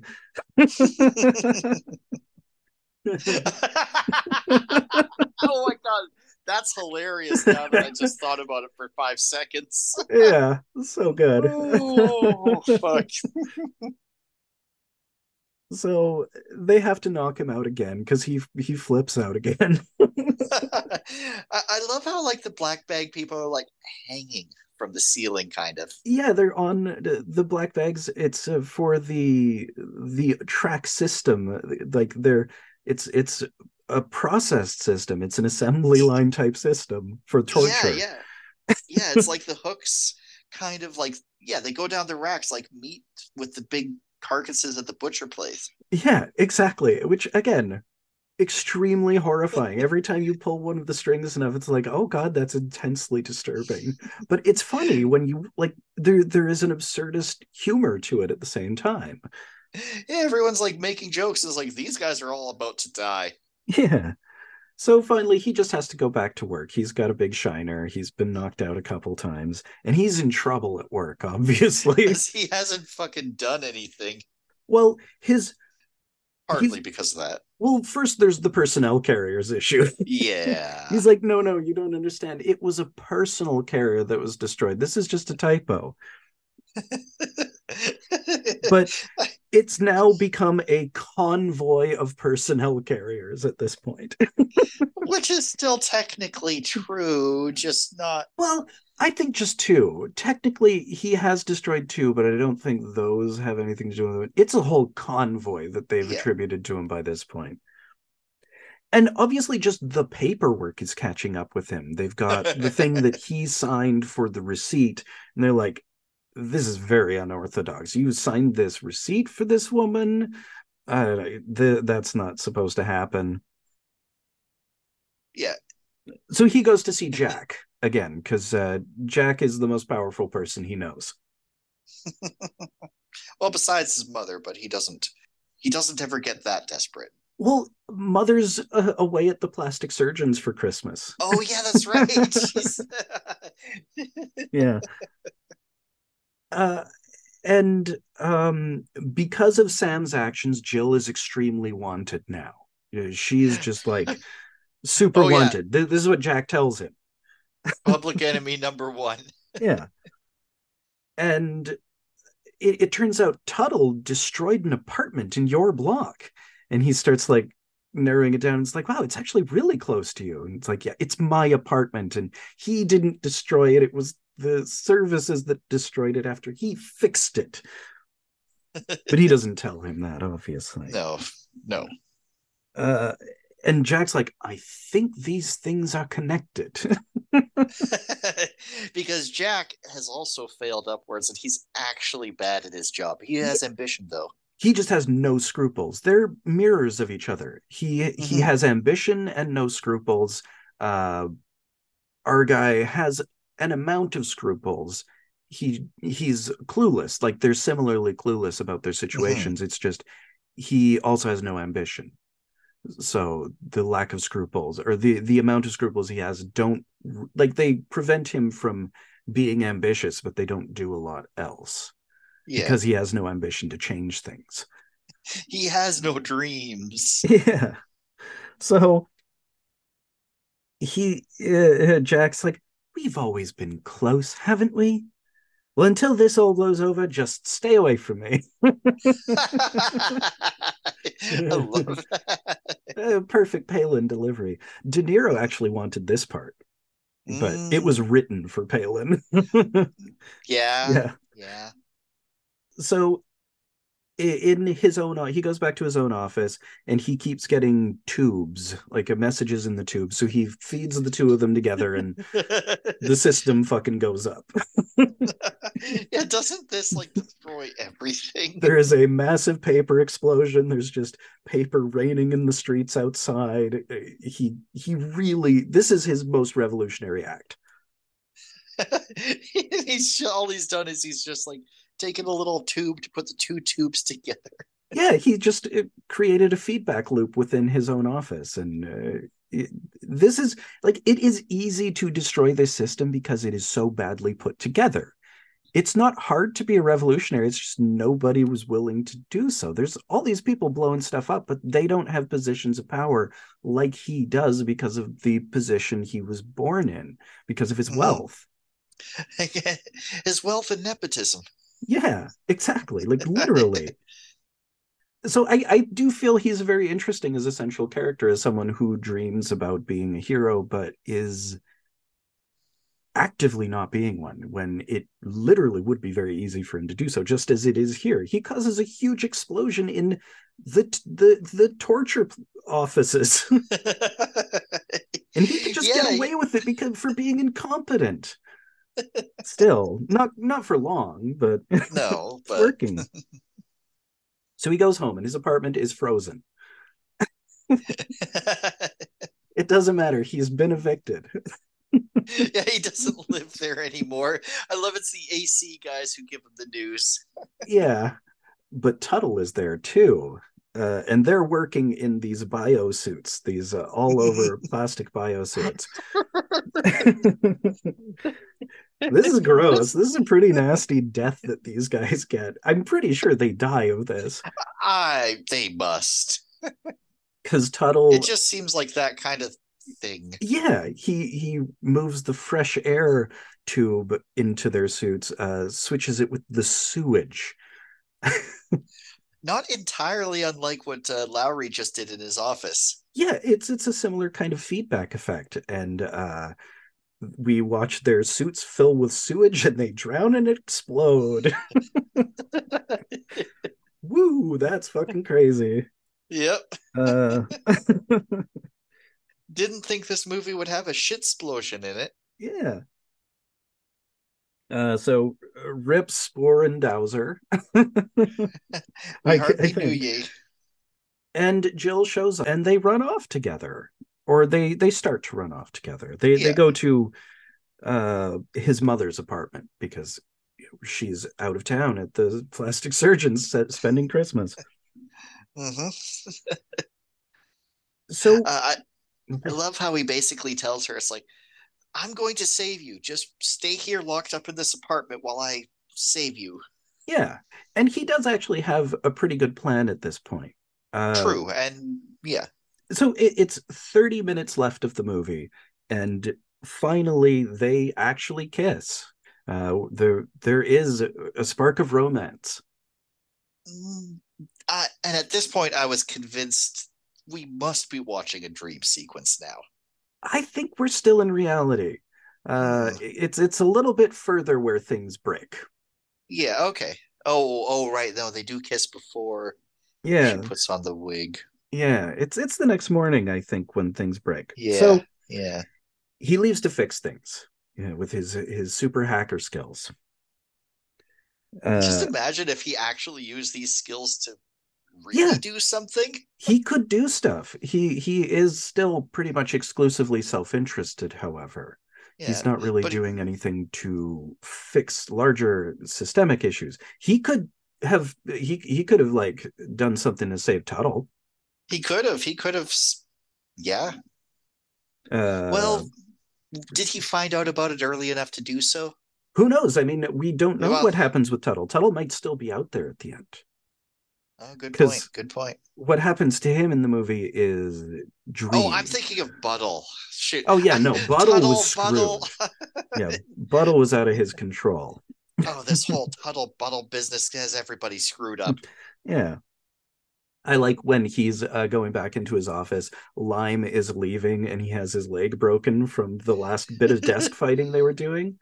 He just like grabs the whole desk And he and you like just see this, wrenches it. oh. Yeah. So when he's leaving, his leg is broken. He's on crutches. Like, he broke his leg. So Sam sneaks in, obviously through the secret elevator. He has the code. Here I am, JH. Yep. So he's able to hack into Mr. Helpman's computer, which obviously has the highest security clearance. There's a lot he can do Mhm. there. Yeah. But he does one thing. He does one thing. He deletes Jill's file. He figures that should just solve everything. Yeah, because as we all know, changing one thing in the system doesn't cause a cascade of errors that snowball into a catastrophe. Right. Doesn't happen. Nope, that's definitely not a thing that happens. So he goes back and he says, "You're dead." And she's got the wig on from his dreams. She has that weird line, "Care for a little bit of necrophilia." Oh, I forgot about that too. That's awful. Weird line. So I'm guessing this is where the romance one ends, somewhere around here. Surprisingly, no. Oh, oh, okay. uh, Next morning, of course, security shows up. It's exactly like when they entered Buttles. They saw in, they come in through the ceiling, Yeah. and he's yelling, "She's dead! She's dead! It's okay!" And she's definitely killed here because as he's black bagged, there's machine gun fire, and she's gunned down. Oh, Jesus. Somehow I missed that. Holy shit. Yeah, they don't show it, but you hear it. Important for later because it will come Yeah. up. So they list his charges. One of them is destruction of an undetermined number of personnel carriers. That kills me. That's such a funny joke. They just admit we don't know how We don't many. know how many. It was a lot. So this is him on the processing. Like he's black bagged and he's on the racks going through all of the different rooms in information retrieval. And the funniest thing about it is most of them are just loan offers. Right. He's talking Yeah. to a bunch of people trying to sell him on loans to pay for the torture he's going to be enduring. Mhm. It feels like and it's super complicated, all the different like payback well, It's a it's lot. like student loans and Yeah, shit. yeah, it's extremely complex. And he's hanging in a black bag, and you can see just rows and rows of other rooms of other guys in desks and people in black bags being wheeled past them, which again, it's one of those things that you think about and like it's extremely horrifying, the scope of this place, and that it's just Yeah. so boring business and it's very capital driven. They're trying to sell all of them on these loan offers for the torture that they're going to inflict on them. That's so fucked up. It's really messed up.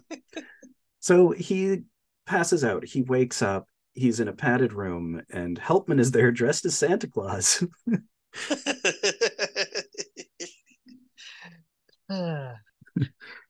So what is the rules of the game are uh, Oh, I'm not sure. it's something he's talking about how the rules of the game are laid down and we all have to play by them, even me. So he's like, Right, I that's can't what it get you is. out of this. Yeah. So of course he Yeah. asks about Jill, and Helpman says, "Oh, I'm afraid she was killed resisting arrest." And he's like, "No, no, I did that. I Oh, that's right. that's the Sorry, you go ahead. yeah." It's like, no, it's like, no, no, I did that. That's what I put in her report. And he's like, "Oh, but it appears to have happened twice somehow." Yeah, right. I remember that line now. I was like, Yeah, yeah. yeah. So she was killed. Like you hear the She machine died guns and her here. screaming. Yeah. Mm. So he is put in a bag again, and he's brought to the torture sphere.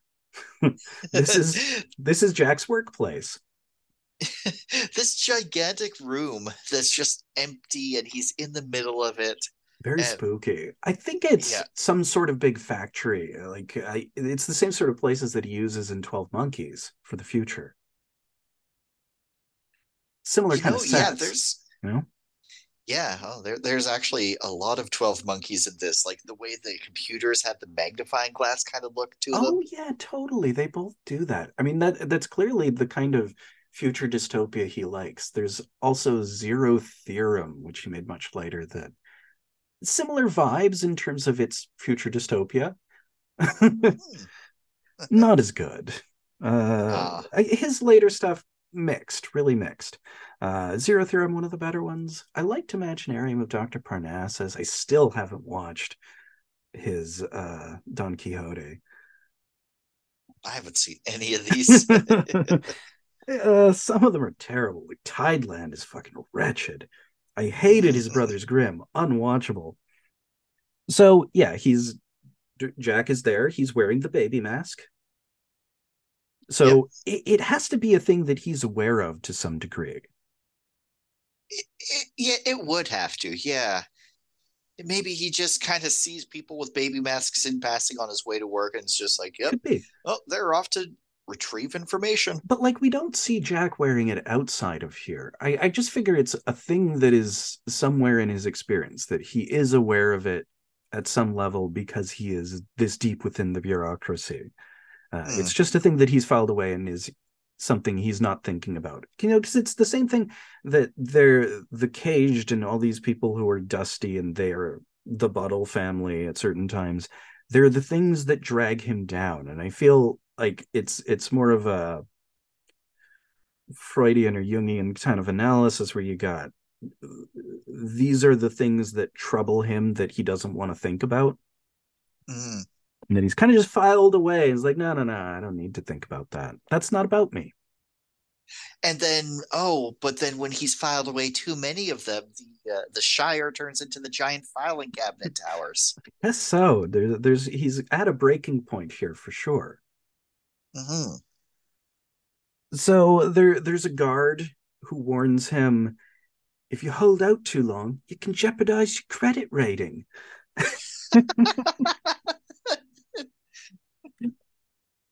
uh, so he's uh, Jack is really very upset about Sam being there.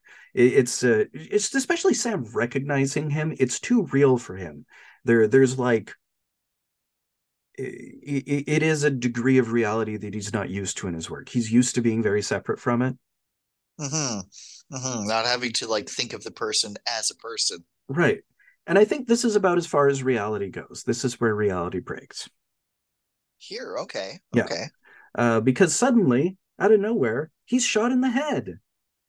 Yes, and it's Tuttle Tuttle leading a and company. revolutionary army. They're here to save Sam Lowry because he's so important. He's done so much for the cause. Yeah, it is at this point. I'm like, these people would not be Yeah, what? doing this for him. Why would they care? Who's he? He's nobody. Exactly. He's intentionally nobody. He's nobody to anybody. So Hmm. they repel in, they battle the guards, they rescue Sam. Very big, heroic, exciting ending. Hmm. There's a fun parody of the Odessa Steps sequence from Battleship Potemkin. It's like uh, the guys going down the steps and firing the gun simultaneously, and there's like the turned Yeah. over uh, robot vacuum. And of course, Potemkin, it's a baby carriage. You ever seen Oh, Battleship okay. Potemkin? Very classic. No, I haven't. Eisenstein sort of for film montage, very legendary. Hmm.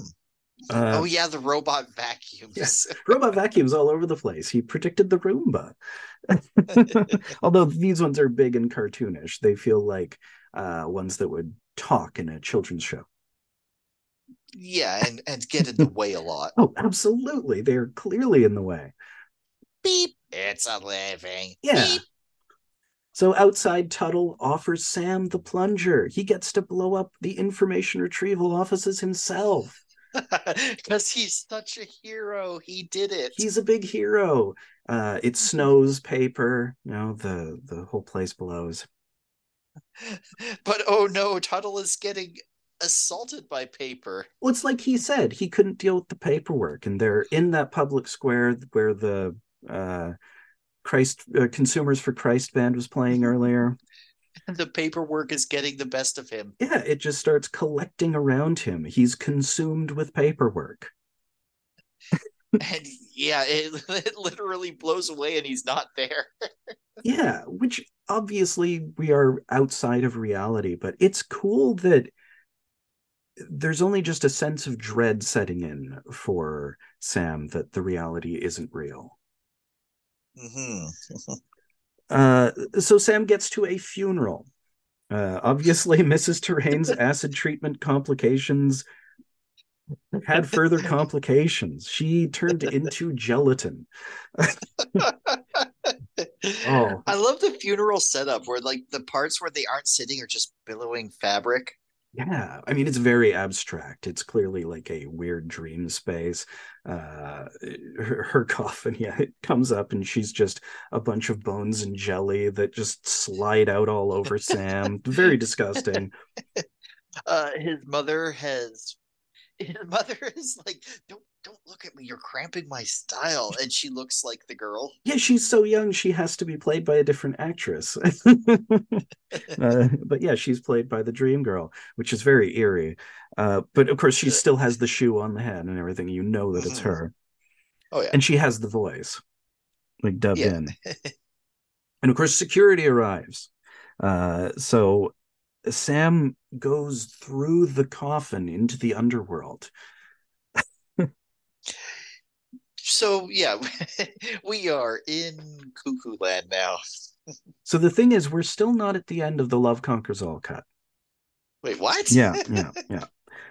So he's escaped into his own dream space. He becomes his hero. There's the baby Yep. monsters with the faces, and uh, he escapes and he turns a knob, and he's in the back of a truck, driven by Jill. It's one of those houses that, like the one he dumped. Yeah. Only now it's his, and they're gonna live happily ever after. Yeah, Jill's driving. It's a miracle. They drive far away and they find a space and green, and they start a family. This is where the Love Conquers All cut ends. Oh, Yeah, right here. yeah. So they cut out like a different hour of stuff. They cut out so much stuff on the way, but it is incoherent because there's no way any of the stuff leading up to this could have happened. It has the Tuttle Yeah, thing they because you can't write out Tuttle. yeah, no.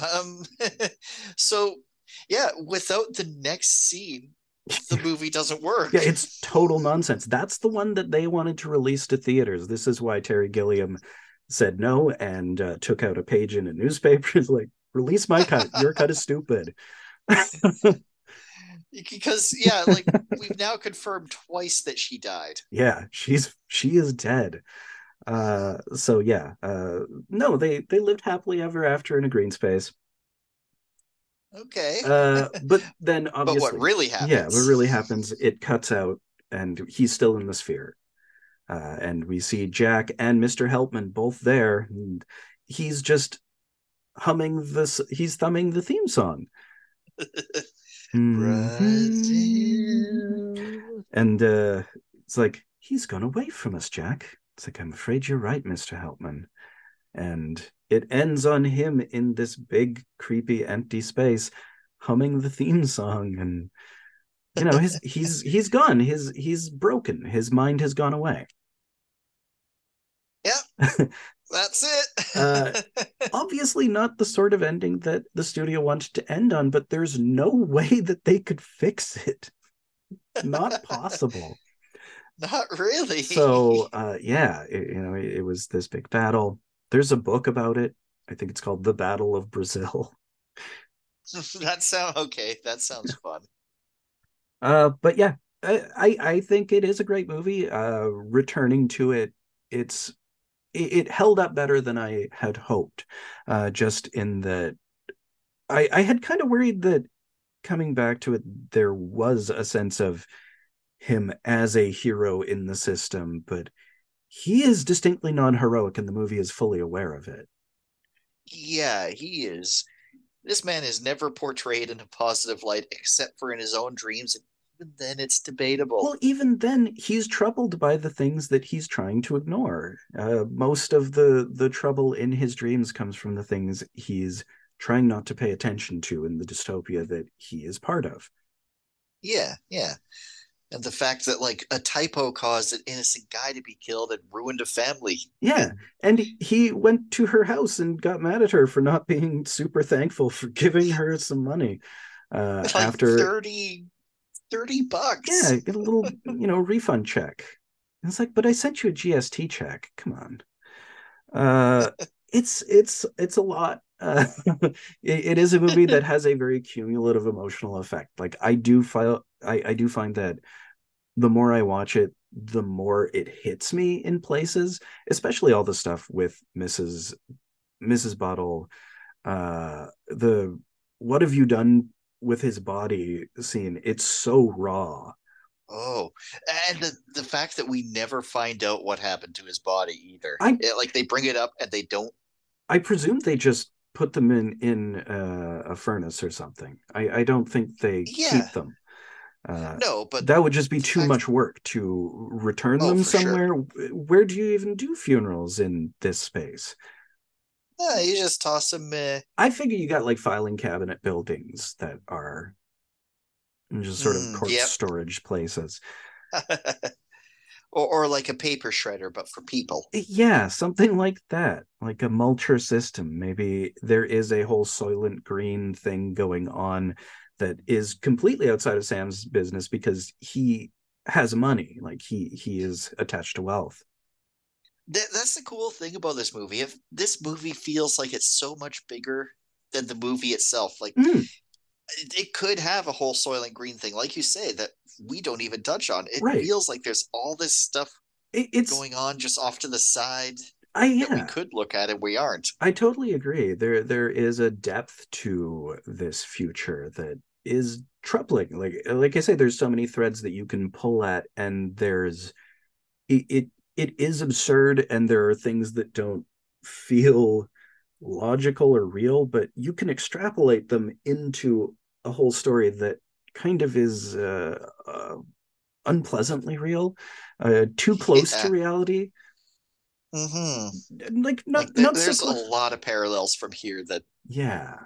in real life. Well, and especially extrapolating from a specific point in time from the early industrial era when it was just pure unbridled capitalism, before any sort of controls were put on it, which is, where the 80s were heading back toward. It's where they started reeling back Yeah. protections that had been introduced in the time since, which is where we're at now. we're, Hmm. we're moving in this direction. So yeah, it's a movie that holds up surprisingly well for me. I mean, I expected it to still be great. I didn't expect it to be as relevant as it still is. Yeah, I didn't know what to expect at all. So I was just I just loved it. Yeah, good movie. And it's a Christmas movie. I had totally forgotten about it before Hmm. we watched, but yeah, we're into December already with a Christmas movie. So obviously we don't have any replacement with this one because this was Right. just a full random pick. So any last thoughts before we head on to part two? Brazil. All right, on to part two. And we're back for part two, where we're going to be talking about two more features, starting with the 1975 uh, Makoto Naito film, The 13 Steps of Maki, which is, I'm not wrong in saying it is completely a Miko exploitation movie. It is a Miko Kaji ripoff movie of two of her franchises. I would say Stray Cat Rock more than Female Prisoner, but there's Definitely. some Prisoner in there. I'd say like a solid third of the movie is devoted to female prisoner Scorpion, just in the center, and then it goes back to just their Stray Cat Rock thing they're doing. Hmm. Although it's not even so Stray Cat Rock by the end. She's maybe more of a Lady Snowblood by that point, which is another Mako Oh, I need to see series. that one. Those are good. Uh, but yeah, she's just out for revenge by the end of it, obviously. So this is But from the Shout Factory Sonny Chiba Collection Volume 2. Sonny Chiba's in this movie, sort of. Sonny Chuba's photograph is in this movie. It's in the yeah, his photo is in the movie a few times. They're talking about him a few times. He's a, he might show up at the end, and man, when he does, it's gonna be awesome. It's crazy. They seem to be hyping up that he's going to show up and they're going to storm the place together. That he's the brother of the main character, Maki Hyuga, Yeah. played Uh, by Itsuko Shihomi. And he never turns up. I wonder if Sonny Chuba knew he was in this film. I'm not sure because she is Sister Street Fighter too. Like she plays Sister Street Fighter. Oh my god! So that they it could have been footage that they had from before. It could be, That might be why she yeah, has different hair. it could be recycled footage from one of the Ah, Sister Street Fighter movies completely. ah. So that might be why he's in it. He may not have any idea that he's in this movie. It's a very pure exploitation film. That's funny. Yeah. So it does not contain an abundance of Sunny Chiba for being in the Sunny Chiba collection, but I'm still glad that Show Factory included it. I wouldn't have seen this movie any other way. Exactly. Yeah. And it is a pretty fun movie. It's fun. It's completely absurd. Like it's very, very heightened. Uh it's an a super exploitation version of what's already an exploitation premise and exploitation movies. Like the others are sort of art versions of it. Like they do have a lot of style. This movie Hmm. has some style, but it's more just looking to do the exploitation. I mean, the first shot of this movie on the tracks, the So train the tracks. the absolute very first shot of this movie is like these It's two girls tied up to train tracks, spread eagle, and like these big spike heel boots come down. yeah, and this like these people, they are crazy. The villains, the bad guys in this. It astounds me that there is this other girl who isn't. Is it Ebihara? Takako Ebihara is Takako the mean Ebihara. girl. Yeah, I do not get her. No, I don't.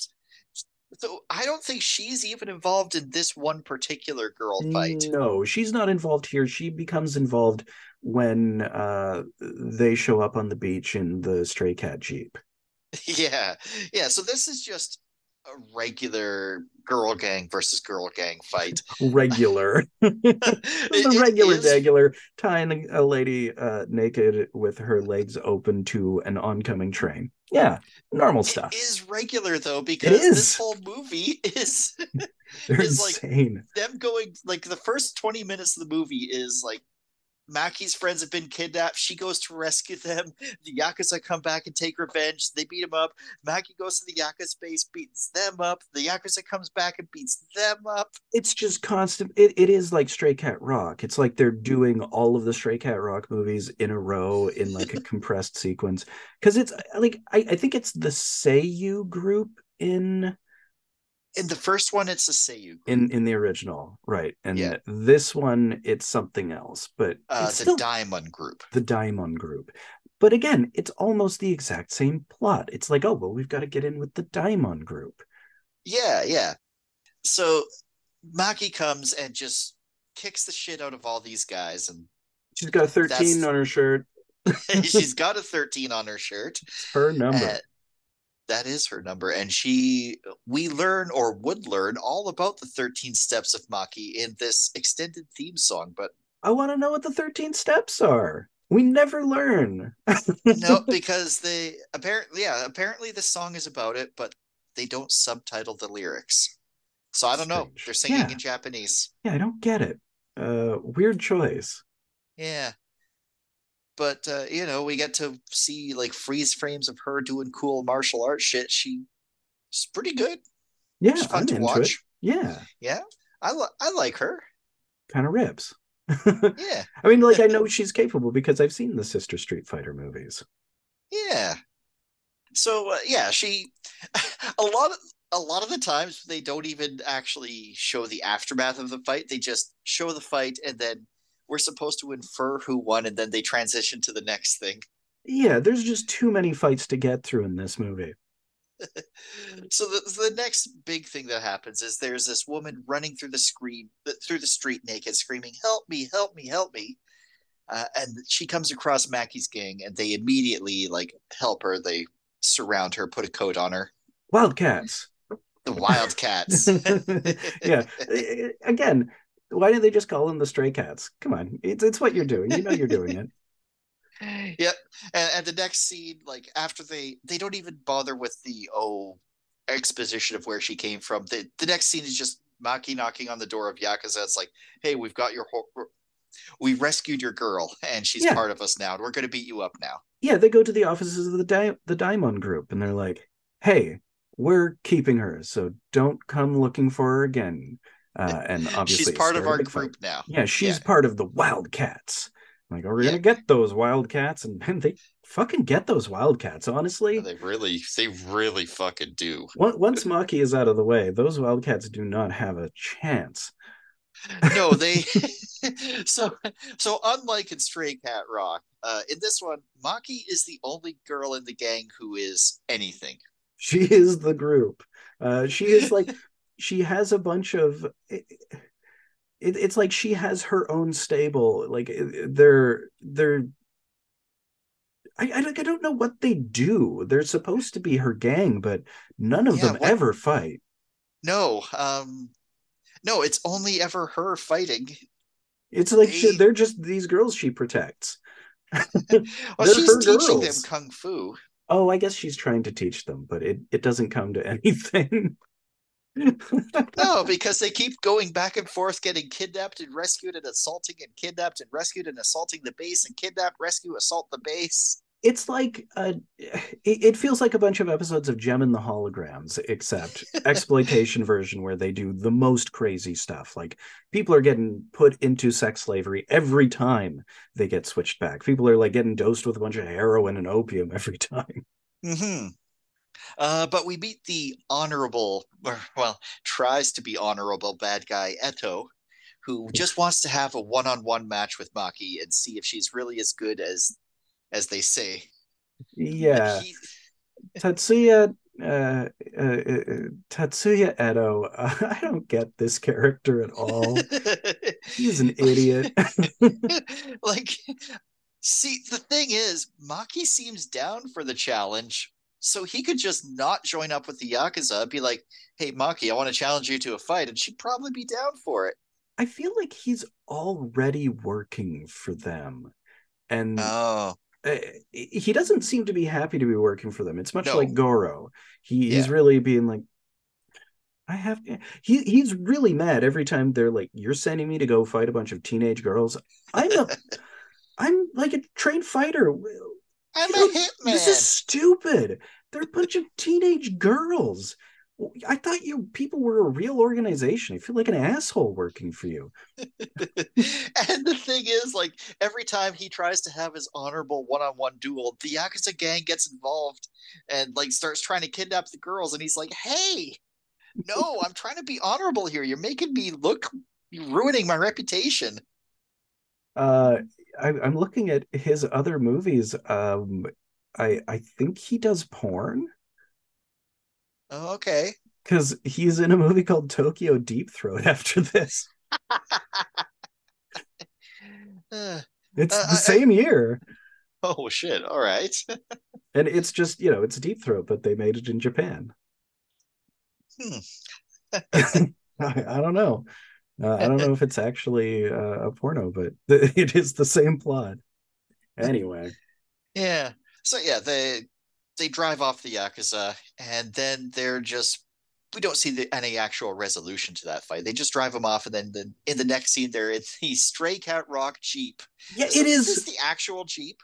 I mean, it looks exactly the same. I guess they are just some military. It's an American military Jeep, Yeah. basically. I But mean, it is exactly the same type of model if it's not the same Jeep itself. yeah, I mean, they've intentionally gotten the same Jeep. I don't know if it's literally the same Jeep. It could be. I don't know if it's made by the same studio. Oh, okay. Well, Uh, still, it's let's see. It is Toei. Let me see if Toei also did, because it might actually be. Stray Cat Rock. Uh, they are a series by Nikatsu, so it is a rival okay. studio. Probably not the same Jeep. Yeah, probably just intentionally copying. And they get run off the road by this bitch in a Trans Am. Yeah, rich girl. Because she has Her Yakuza dad. No, her dad is in business with the Yakuza for to get geishas for his restaurant, but he seems to think that he's gonna somehow go legit after this. Right. Well, I mean, that does seem to be a viable path if we have you remember last week we had that one boss, I want to say Izumi, who Oh yeah. was forcing his massagist to sleep with him in front of an underling while also saying he plans to get out of the business and go into politics next year. Right. So I guess it's viable. Hmm. So she runs them off the road and they immediately find her at the beach and strip her naked and bury her in the sand. Well, she's protesting that he's like, "Hey, watch out! My dad's this guy, and he works with them." Like, oh, you're a rich person with an influential dad. Well, then we can't let you live. And I don't Yeah. really know how they do get out of it because they bury them up to their necks in sand with the tide coming in and leave. Yeah, but they're all right. They're fine, I Only guess. we don't see the guy that she's with. He never comes back. He might have died. Maybe he died. It's just everything in this movie seems to be disproportionate revolution or Yeah. retaliation to everything else. Yeah, this is where I feel it has almost a gem in the holograms kind of vibe. Like the outsized reactions, it feels like just a bunch of wars between the holograms and the misfits. We are the misfits. Our songs are better. So now we meet our Yakuza boss, Daimon, Yeah. who is so Ebihara wants to go legit and kind of cut ties with the Yakuza boss, but the Yakuza boss is like, I actually want a bigger piece of this pie. Yeah, I would And like more money, please. yeah, and you don't seem to understand that I'm not requesting money, but I'm threatening you for it. It takes you a long time to figure that out. Yeah, you will give me the money. I And need the money. we need the money, though. And Takako comes in and is like, hey, Yakuza boss, I'm going to flirt with you so that you can help me take care of these high school girls that are troubling me. Yeah. And he's like, Oh yeah, you're pretty hot, so okay. So this guy, he's also in Battles Without Honor and Humanity. Oh, is he? Uh, was it Hiroshima Deathmatch that we watched last? That was the last one we saw, yeah. He's Muraoka, Oh Tsuneo. fuck. Yeah. That's okay. He's like the main bad guy in that, Yeah, or he's one one of of the them. main bads. That's kind of cool. Cool. Yeah. And Hiroshi Nawa.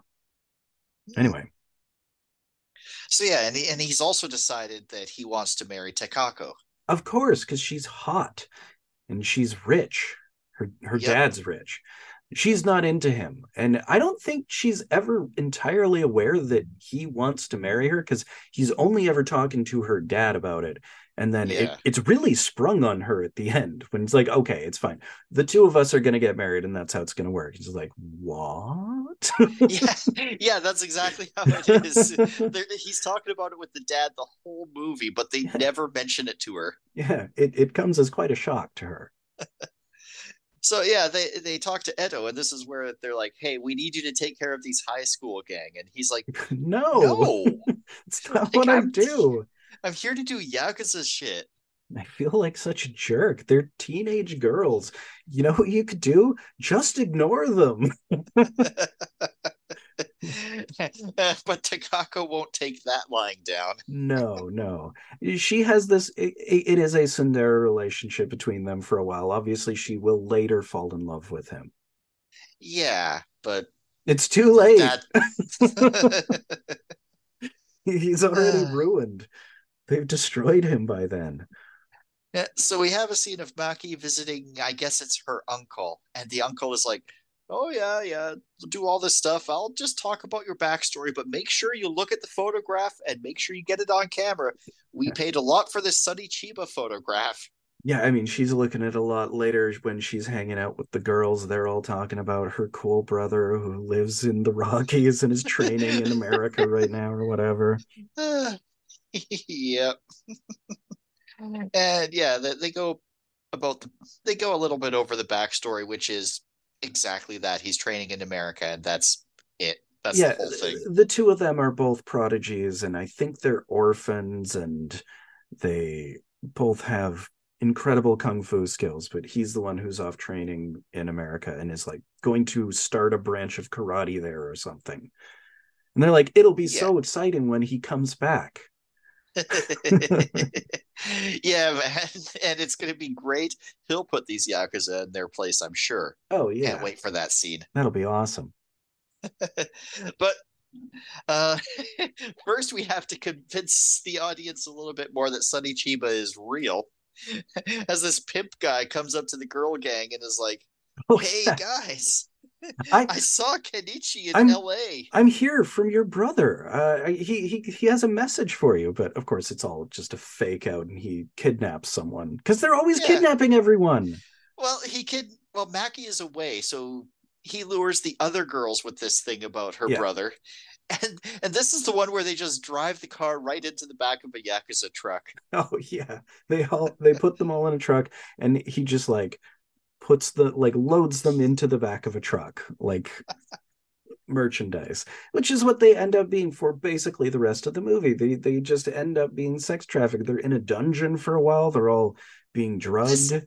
you know what? This isn't the time where they get kidnapped and No, sex trafficked. They get kidnapped and sex trafficked again later. I know it's several times. This is what I'm saying.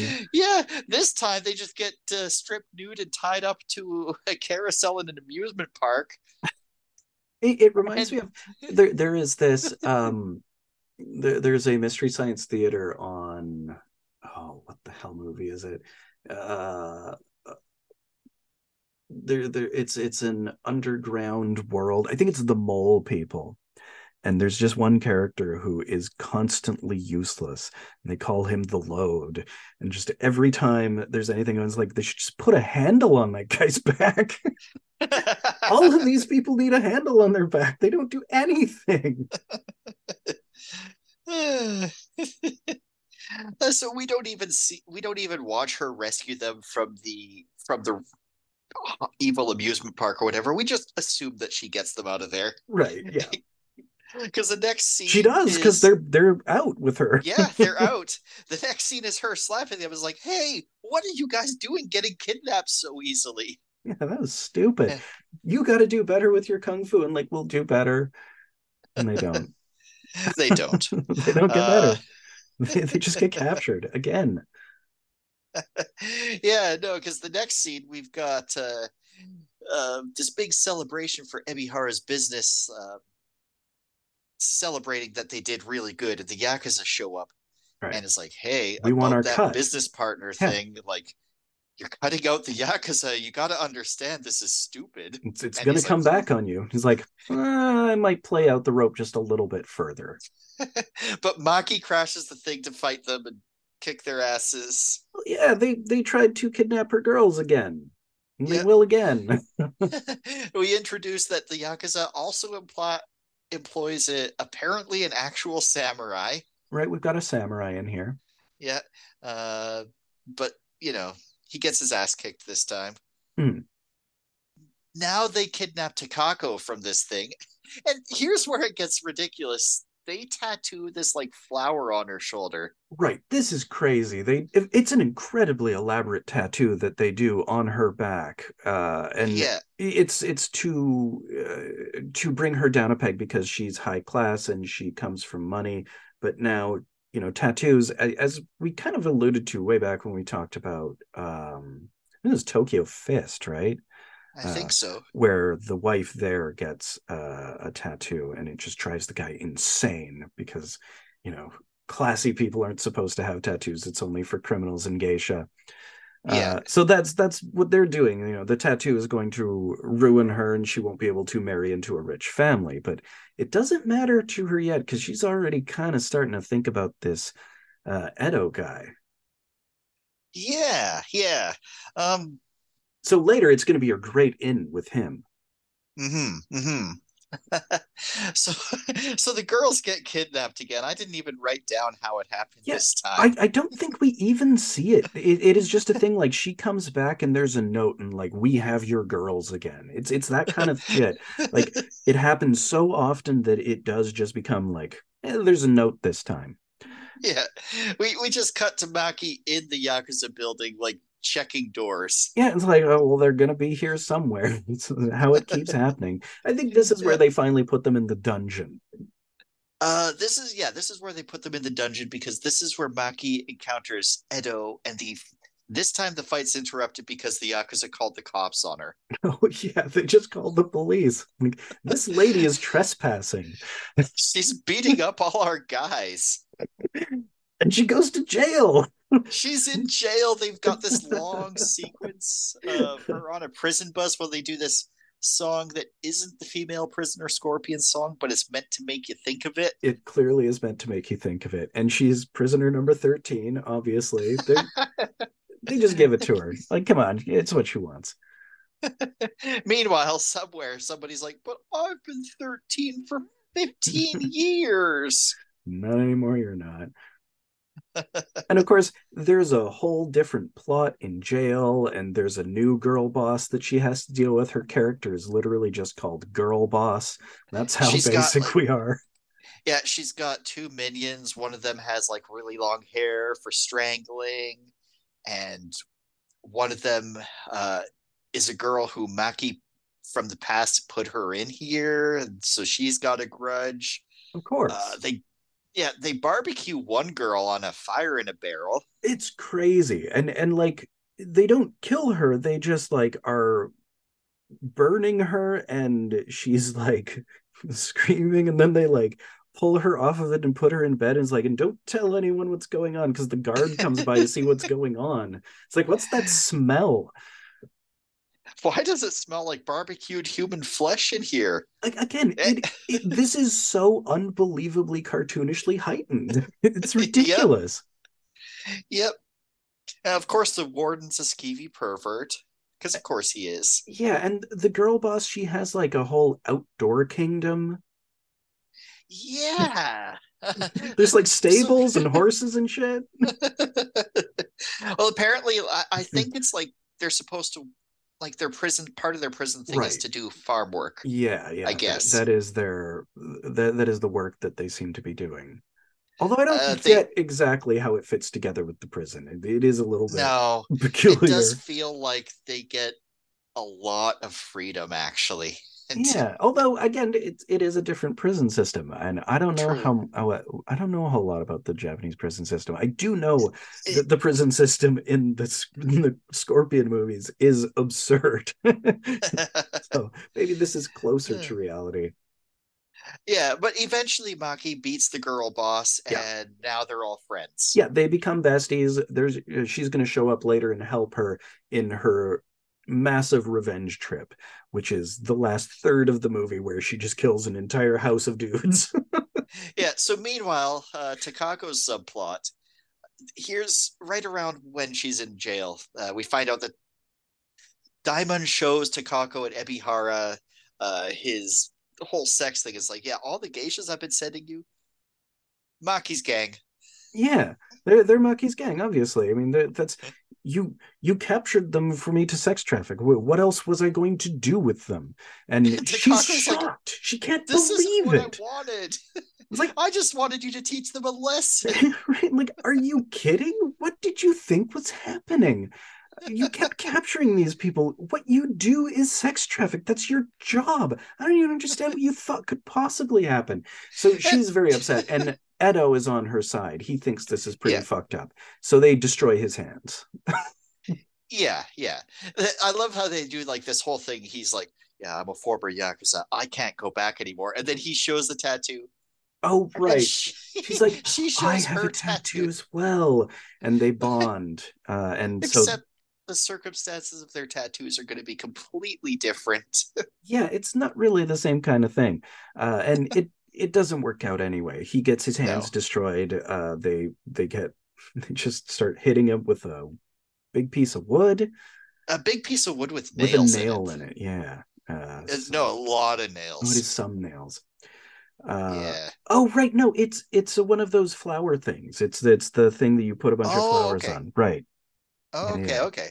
I didn't know what that was meant to be used for. I just thought it was a hand destroyer. Yeah, it's a flower holder device thing. But yeah, they can destroy his hands with it, wreck him up. Um, yeah, so more another subplot is that Daimon's got this side piece who is Oh also yeah. working with Ebihara, but she's barely a thing.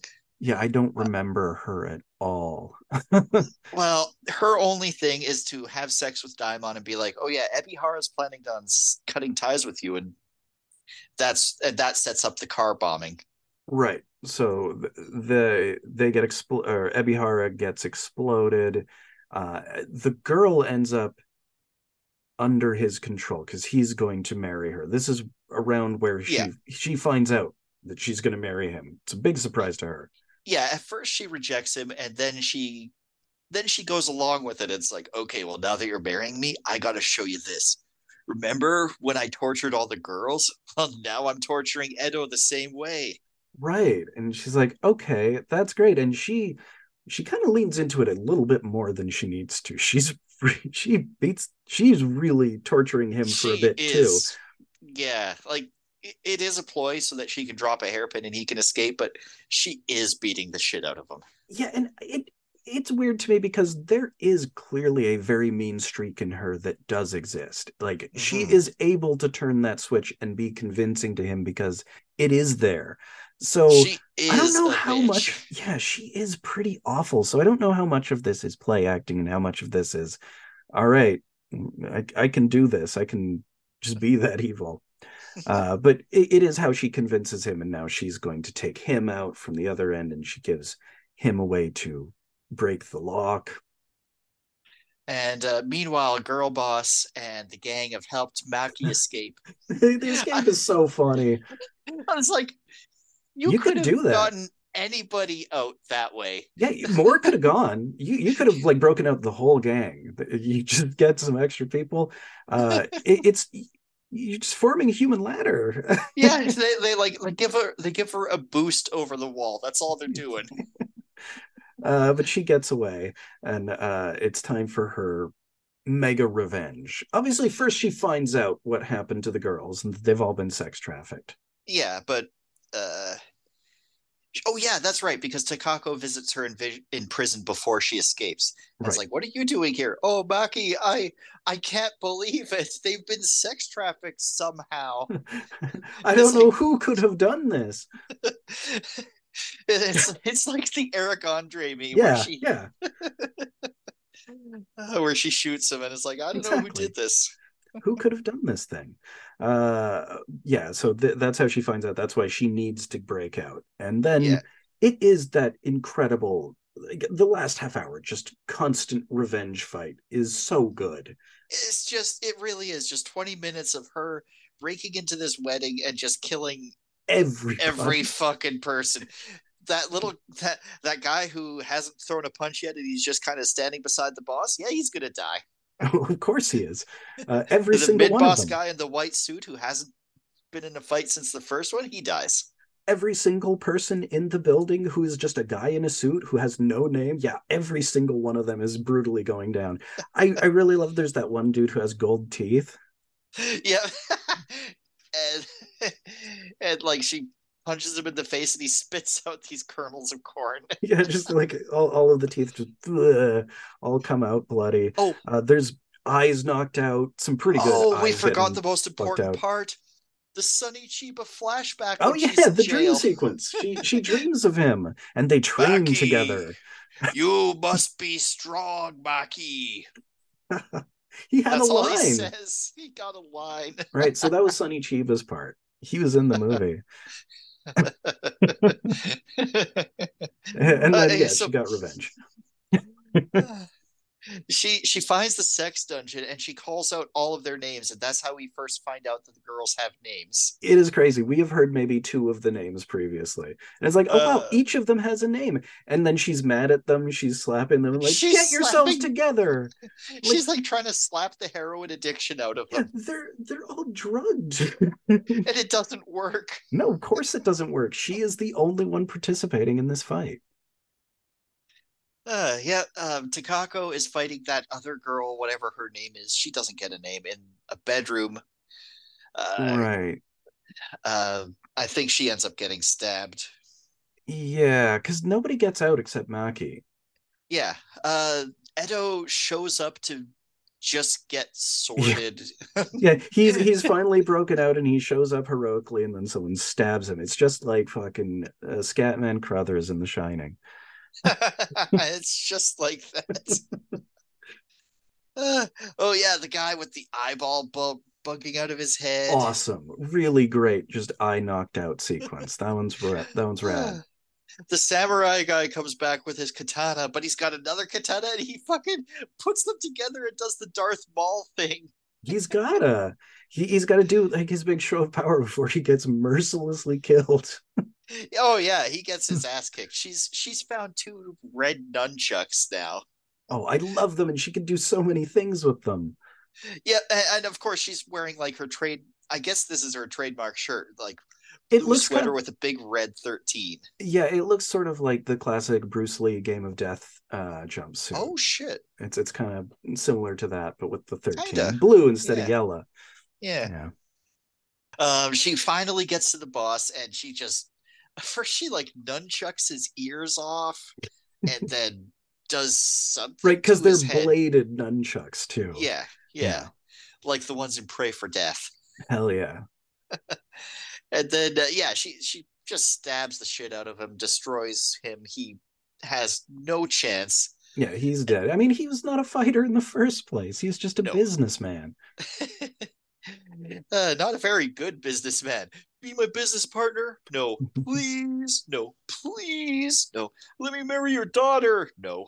God, no. I'm going to blow you up.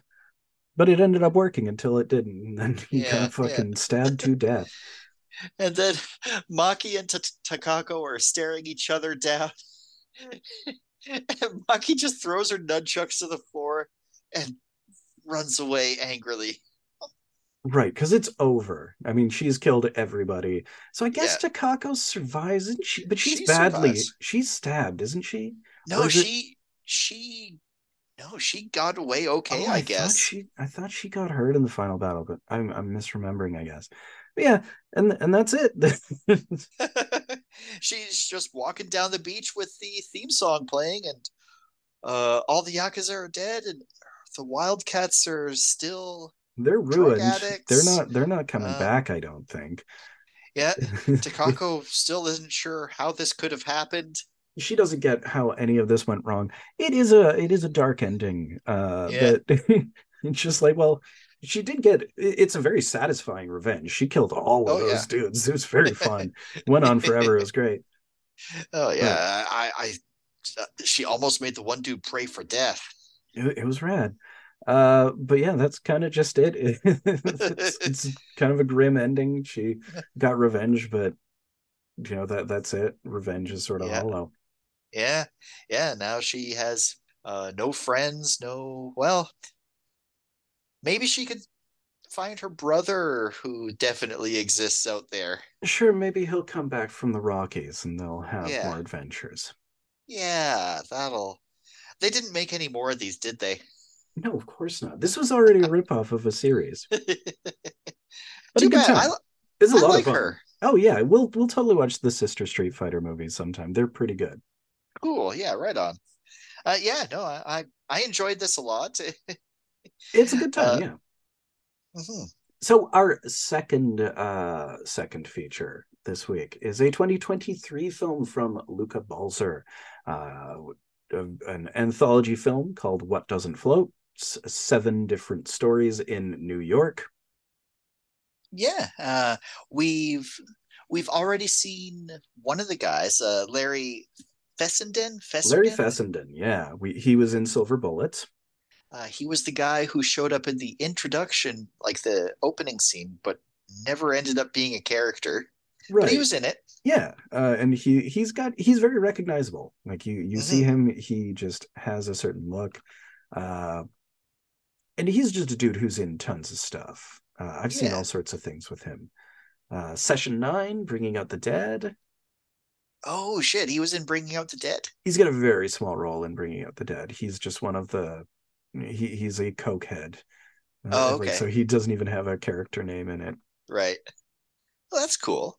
Yeah, Uh, I like him. And yeah. I would say he's the character in this that has the most heart, or at least his sequence has the most kind of heart and soul to it. I think I agree. There's the one with the girl looking for the bones, and that one. Yeah, although there she's a little out of pocket. Yeah. It's what leads up to it that makes that one a little less like I don't know about that lady. But Yeah. first, of course, we have our paddleboard man. This fucking guy. So so he's going down the canals of the river, and yeah, in a lot of movies and stuff about New York, you don't see this part. Yeah, I like how much it's all the water around New York. They're all Yeah. very close to the water. It's areas that you don't see that often in movies. Yeah, and what he does, Yeah, uh, it's cool. He's paddling around canals and collecting bottles. And of course, yeah, it's paralleled with this Asian lady who's also collecting them on the street, and she's got a big shopping cart full of them. yeah, but it's one of those. It's an old shopping It's cart. It's rickety. bent out of shape, and and yeah, and she's got it right balanced precariously on a curb, and he goes by and just the air from his passage makes it fall over, and this yeah, makes a huge disaster happen. yeah. So he just kind of walks away, right? Because he didn't knock it over. It's not his problem. Yeah, I But mean this is his one crime, or his real crime is that he does not think to help, but yeah, someone comes by and is in a state of outrage and it you're not escalates. gonna. You're just gonna sit there and walk away while she needs help. You knocked it over. You need to take some responsibility. Well, Typical I'm going to man. help. Yeah. Yeah. Check And your privilege. check your privilege. And it's like, I didn't knock it over. It's like, fine, I'll help. And she just keeps escalating, and it like both of them just feed off of each other's stupid, pointless anger. And it Yeah. just keeps getting worse. Yeah, until like basically she's like, okay, well now give her those back, and it's like, no, these are mine. I cannot These are collect them from mine. the canal. I collected these. I came here with these. And she's like, you're trying to steal those. And she's like videotaping him and trying to Yeah, like they're tug of warring over this. she's like doing social media outrage. It is very Yeah, performative. yeah. So like she falls back and bonks Breaks her her head on the head. street. It's a real loud crack, and there's Yeah. blood. And Oh yeah. he is Uh, out of there. It's like, okay, I'm not dealing with this anymore. yeah, and she's like got her phone and like videotaping this. Really? This man just assaulted me. And he's out of there. Which at this point, that's maybe the best choice. Just leave. Get out of there. Yeah. You should maybe call someone, but get out of there. This lady is Well, this lady can call someone too, yeah, she could but stop she didn't. live tweeting. She could call someone. Hello, Instagram followers. I'm currently bleeding out. If one of my besties could call 911 for me. Yeah, I can't turn it off. I might lose clout. Which is sort of the like That's I kind of yeah, that's about what I get from this lady. yeah, she's too much. So it's like the pal border guy, yeah, it was kind of a dick move to not pick up the thing, but she is worse. She is Yeah. aggravating. She's so aggro about it that it makes a minor situation into a major situation. And then she's just left by herself on the street. She's like, how Well, yeah, come nobody will help me? yeah. I mean, it's not like the Asian lady is there to help her. She Oh no, does. she She's she not booked it. interested. Yeah, she just wanted to pick up her stuff and get away from the nonsense too. Yeah. Just didn't want to deal with it. So that's our first one. They're Speaking very of, quick. This movie they is are. 70 minutes long, and there's seven sequences. So our next sequence is the girl and the motorbike guy. I hate this guy. This fucking guy. This guy So, sucks. so there's this girl. She's hanging out with her friends. They're doing like water balloon fights, but she's dating a motorbike guy because presumably because of the motorbike. Yeah, it seems like he has sort of a cool rebel energy, and they're gonna go do a thing, and she, he She takes her wants he takes her to his sex roof. so it's a shipping crate, but you don't even get to go in the shipping crate. It's like on a roof.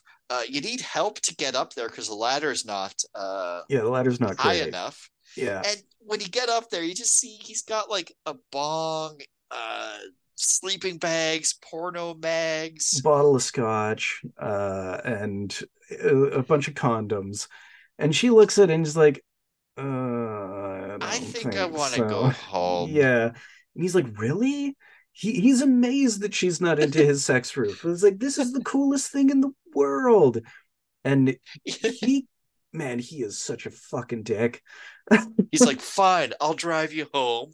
But then he starts driving all recklessly. And she doesn't have a helmet. She's just Yeah. on the back. And like we've seen them drive there. This is a movie very much about locations. It's sort of a city Mm-hmm. symphony. So we get to spend some time living in the locations and going from place to place, which is maybe my favorite thing about the movie. Yeah.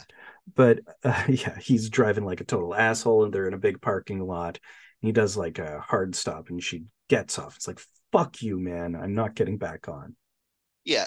And then she goes to hang out with these fishermen while he just like does angry donuts in the parking lot, thinking she's going to come back, and she never does. Of course not. And they've caught like a weird fish. Like it seems like a Yeah. deep sea fish. Yeah. Yeah. Like this bright red thing. It's kind of cool. Yeah. That's the sex roof. That's two. I've I've just got like these little shorthand names. That's sex roof motorbike guy. Sex roof. I mean, it is his sex roof, and it's like I don't know what he was thinking, but it didn't work out. Yeah. The third one is Larry Fessenden and his thing. Right. So you have this family who are going through the drive through the drive through car wash. Yeah, and there's the one little girl is like just thinks it's the coolest fucking thing. I love the way they show it. It's very It does magical. You look cool. Yeah, it feels like a promotion for a car wash that you're watching, like a Honestly, kind of yeah. magical one. And it's intercut with Larry Fessenden setting up his own car wash out. Like he's washing his car by the street, Yeah, by hand, by hand. with like Yeah. the bucket and sponge and all that. Yeah. And he's enjoying himself. He's happy. This isn't He's a having chore for him. no, this is great. This is like a positive activity. This is something that is lovely to him. He's having as much fun as the kids are having watching the automated one. Mm-hmm. And there's So just sort after, of a purity to the joy of it, you know? yeah, on both ends. Yeah, exactly. So Yeah. they're on their way to church. She's the girl is sort of the main character of the piece, and she is playing a part in some sort of Easter pageant, I'm not really sure. It could be Easter. some sort of religious commemoration. Yeah, but she's forgot her scarf in the car. Right. So it's like, let me go back and get it myself. It'll be fine. Yeah. And on the way back, she accidentally knocks over the guy's water bucket. Right. Marco is the character's name.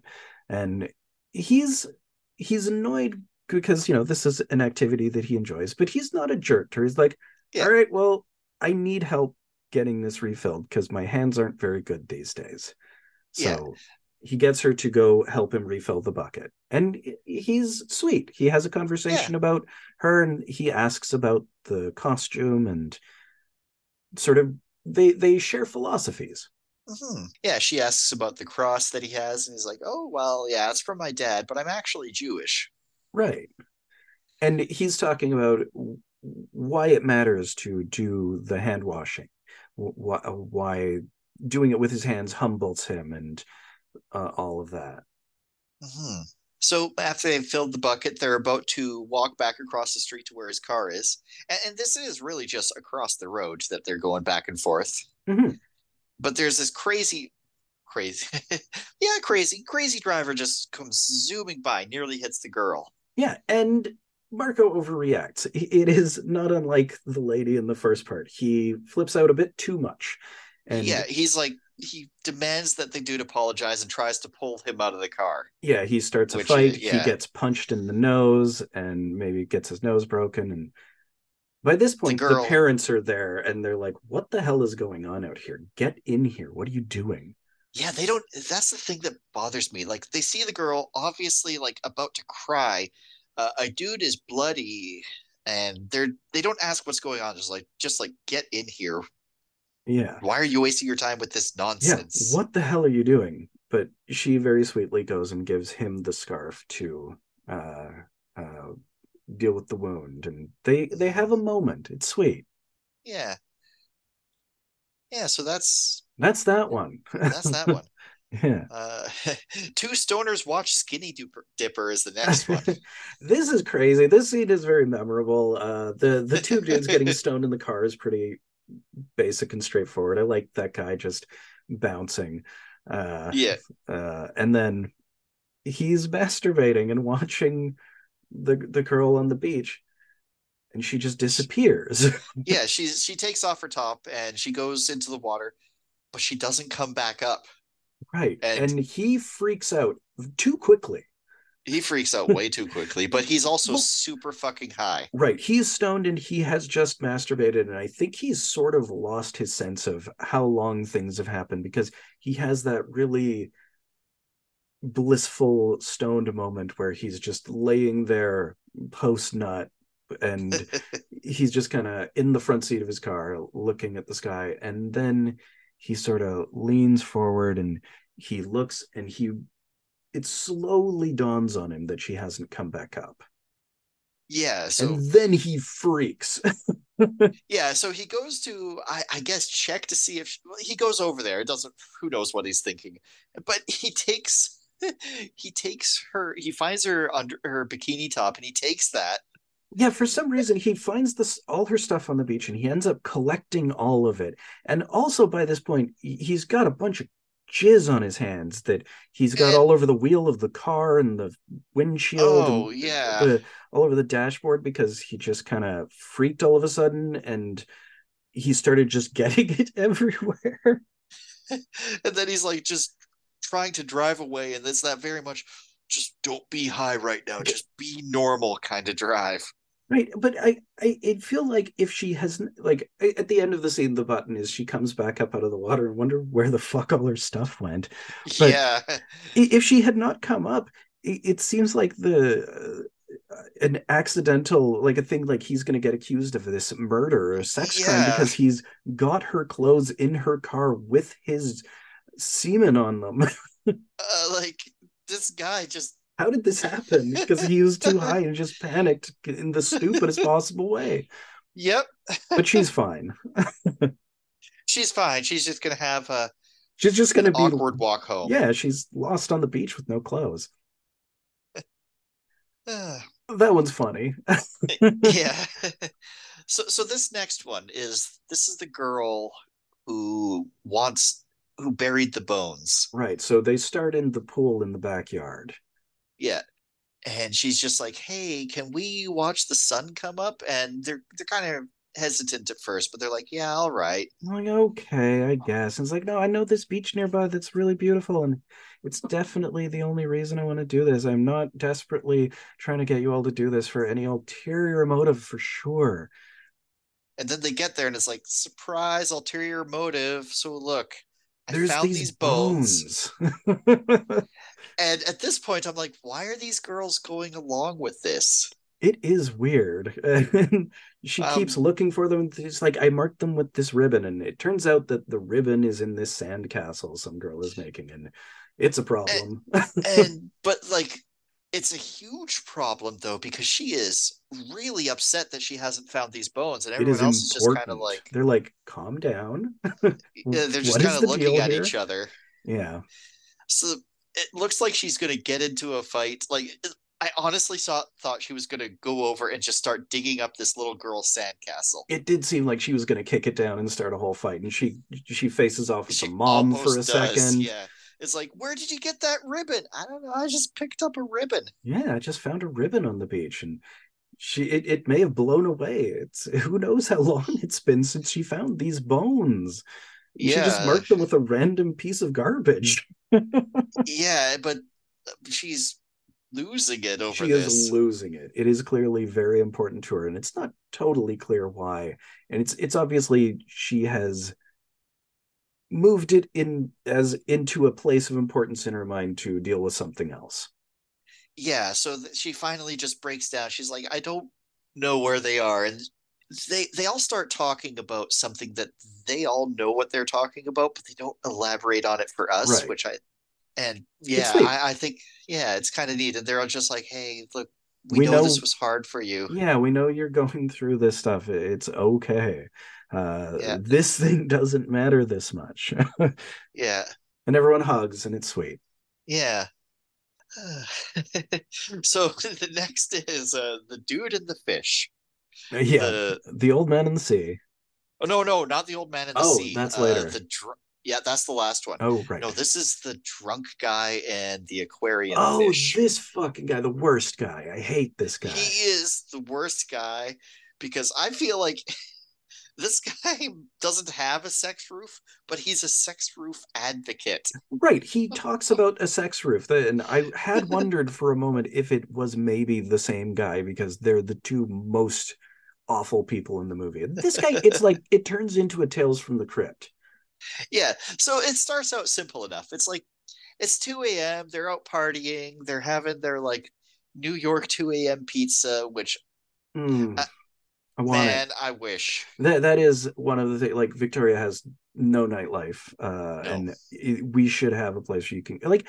There's Second Slice downtown, which is sort of the closest approximation, and they're fine, but Yeah, but you have to it's go not the same. You have downtown to go all at the way downtown. midnight to get there. I want there to be diners. I want there to be pizza places. We don't really have much of that. That is one Yeah, of I the mean, we red had things. I mean, Denny's. I think New York maybe doesn't even have that much of it anymore, but Yeah, obviously maybe there are still places because this is made in New York by real New 2023. Yeah, Yorkers and made this year. Anyway, yeah, they're partying. They're having one of these great college all night parties. yeah, But yeah, there's one and guy who just stinks, who sucks, who's just a total piece of shit. yeah, yeah, and they go to crash at the one guy's house, And the shitty guy's like, "Hey man, what happened to the other fish?" It's like, "Oh no, man, the other fish died. I got a And new one." yeah, his girlfriend didn't feed it, and it died while he was out of town. I was like, oh, that sucks. And you better watch out. You might get hungry in the night. I'm like, Might eat your fish. Well, no, first he's like, "Let's pour one out for the goldfish," and he like starts pouring the it's like, drink on the dude's dude, it's carpet. my fucking living room. What's wrong with you, you stupid asshole? But that's his whole thing. He's one of these dudes who just is He's constantly out of pocket. mm-hmm. They're on the balcony, and that's what he says. Like, man, a roof is a wonderful way for a guy to get a girl to come back home with you. Right. It's just what totally aligned him in my mind with Sex Roof Guy because I was Yeah, like, hey, he wants a sex roof too. This is his dream. They have a similar kind of vibe. I know. Yeah, I like said in the chat, I'm like, oh my god, he did not just say that. And then like later on, everybody passes out and he wakes up in the night and he pisses all over the bathroom, Yeah, yeah, all over the bathroom, aiming into everywhere. the bathtub, the walls. Yeah. Not And attempting to hit the toilet. no, specifically trying not to, I would say. Yeah, he's just like a sprinkler. Yeah. And this is when he decides he's going to eat the fish. So he it takes him a few tries to get the fish. Well, and first he gets like a big, big glass of water. There's a Yeah, really huge glass of water, and then yeah, he's having a hard time getting a hold of it because he's a drunk guy. yeah. But he does manage to get the fish and dumps the fish in the glass of water. That this fucking moron And takes he a big yeah, he swallows a tropical fish and it's extremely poisonous and he fucking dies real bad. yeah, he's choking. Choking to death, and then it fades to black with him going thud. It's great. It's the comeuppance he deserves. He stupidly ate a poisonous fish and died. Yeah.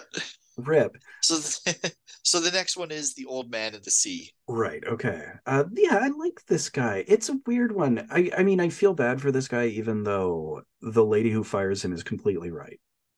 Yeah, but it still sucks because what else is this poor guy gonna do? Yeah. So he's this guy who's worked on the docks his whole life, but I guess it's alcoholism. He has delirium tremens or something. He can no longer tie a rope. Yeah. His hands are shaky. He also sleepwalks. Yeah. Well, I think that's the biggest problem is that Yeah, he's not getting any sleep anymore. yeah.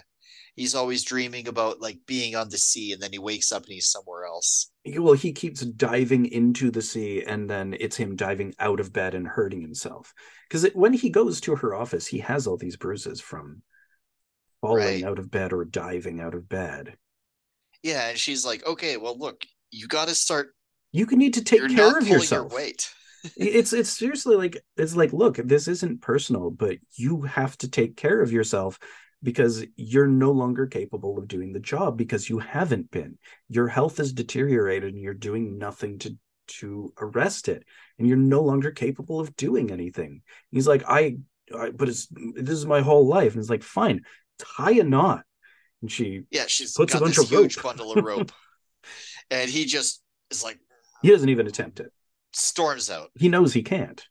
Yeah, Which is like she's right. I mean, yeah, it's very unfortunate, but if you can't tie a rope, you can't work on a ship. yep. And yeah, the other workers are just staring at him as he walks out of the boss's office. Right.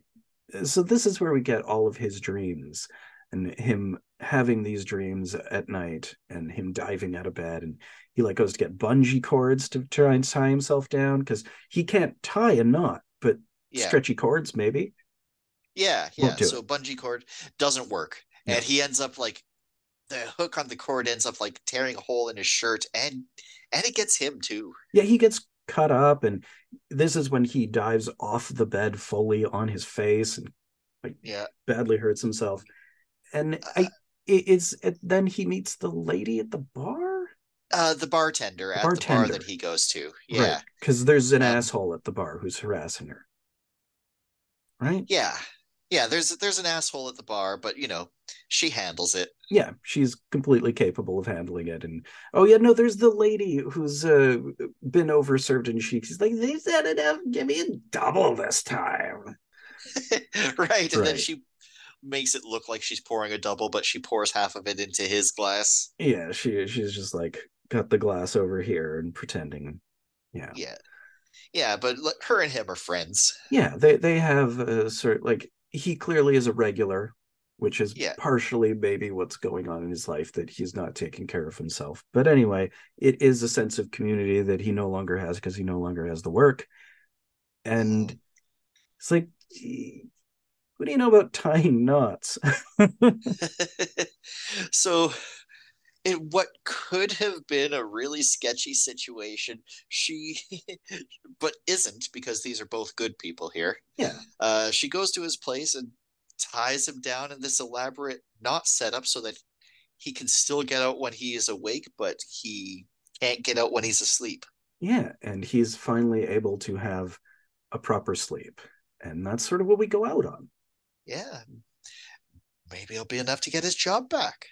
Probably not right away. Probably, well, not he's right away, he's no, got to but work on some maybe. stuff, but Yeah, it's a little it's glimmer of something. hope. Yeah, Yeah, yeah, yeah. I really liked this. it's sweet. I really enjoyed it. I love the location work.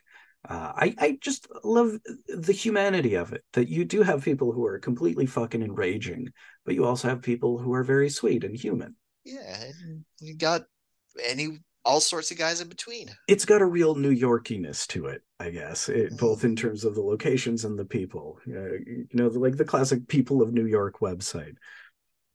right. A lot of I these people remember feel that. just straight out of there, right? Hmm. Yeah, good shit. Yeah, yeah, and for our credits, we go back to our paddleboard guy just going down the canals again. Yeah. And I think we have kind of a bit pop or some like 8-bit music going on. I really like the I don't poster. remember, but I think so. The poster's kind of got a 16-bit style to it that I really dig. Hmm. Yeah, and I really enjoyed this. It was it was neat to see parts of New York I don't get to see Yeah, as it's someone who has never and probably never will go there. yeah, it is cool to see a lot of locations that are uncommonly filmed in, that they're all just nice real locations. I do always love that in movies. That's one of the things that I tend to look for, especially because, Los Angeles Plays Itself, one of my favorite documentaries, really makes me aware of locations. Hmm. Yeah, it was good. It's very good. So, do you have any last thoughts on either of those films before we move on to our third and final section for this week?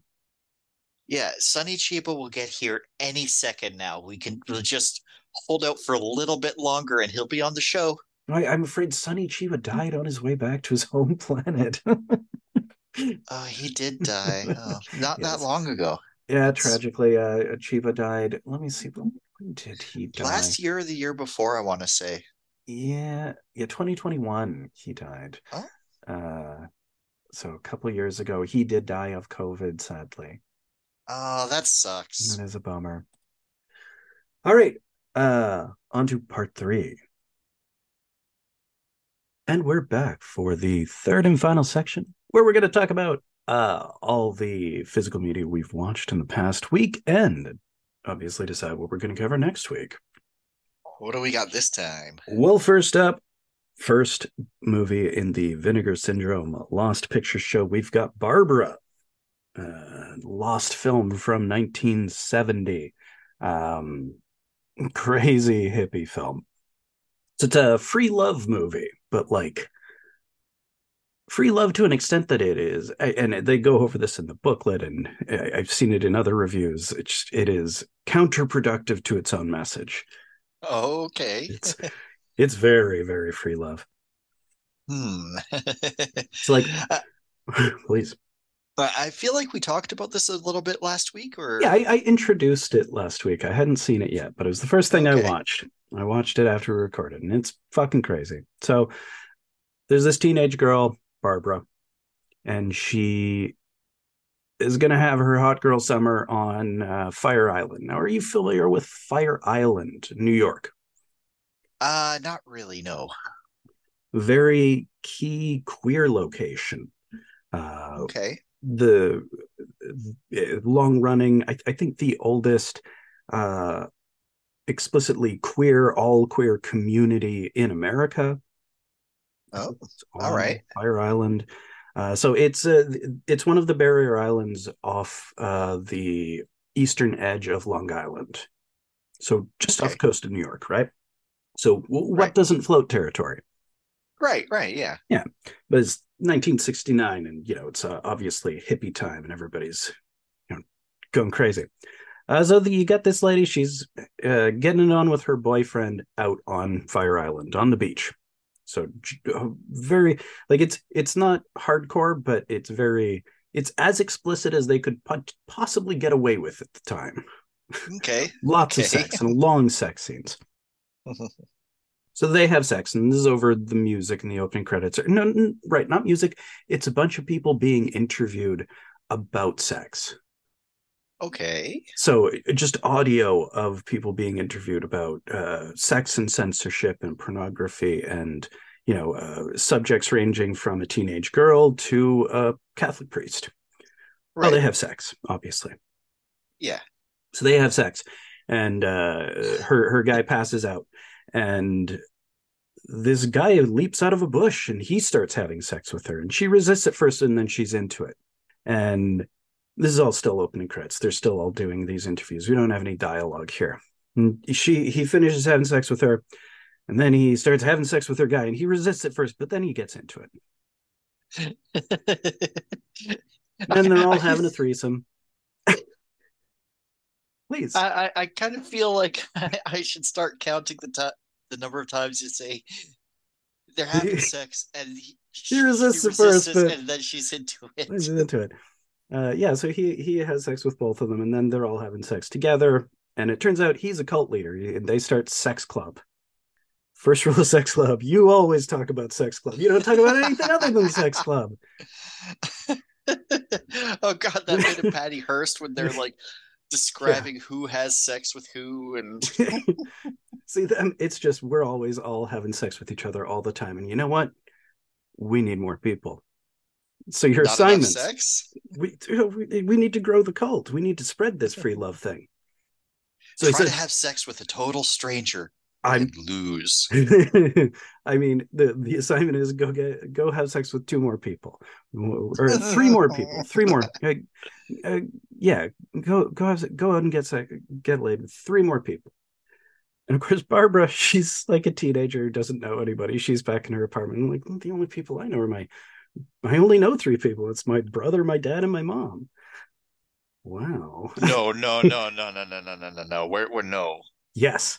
Uh, and that's not even the most shocking thing in this movie. Oh man.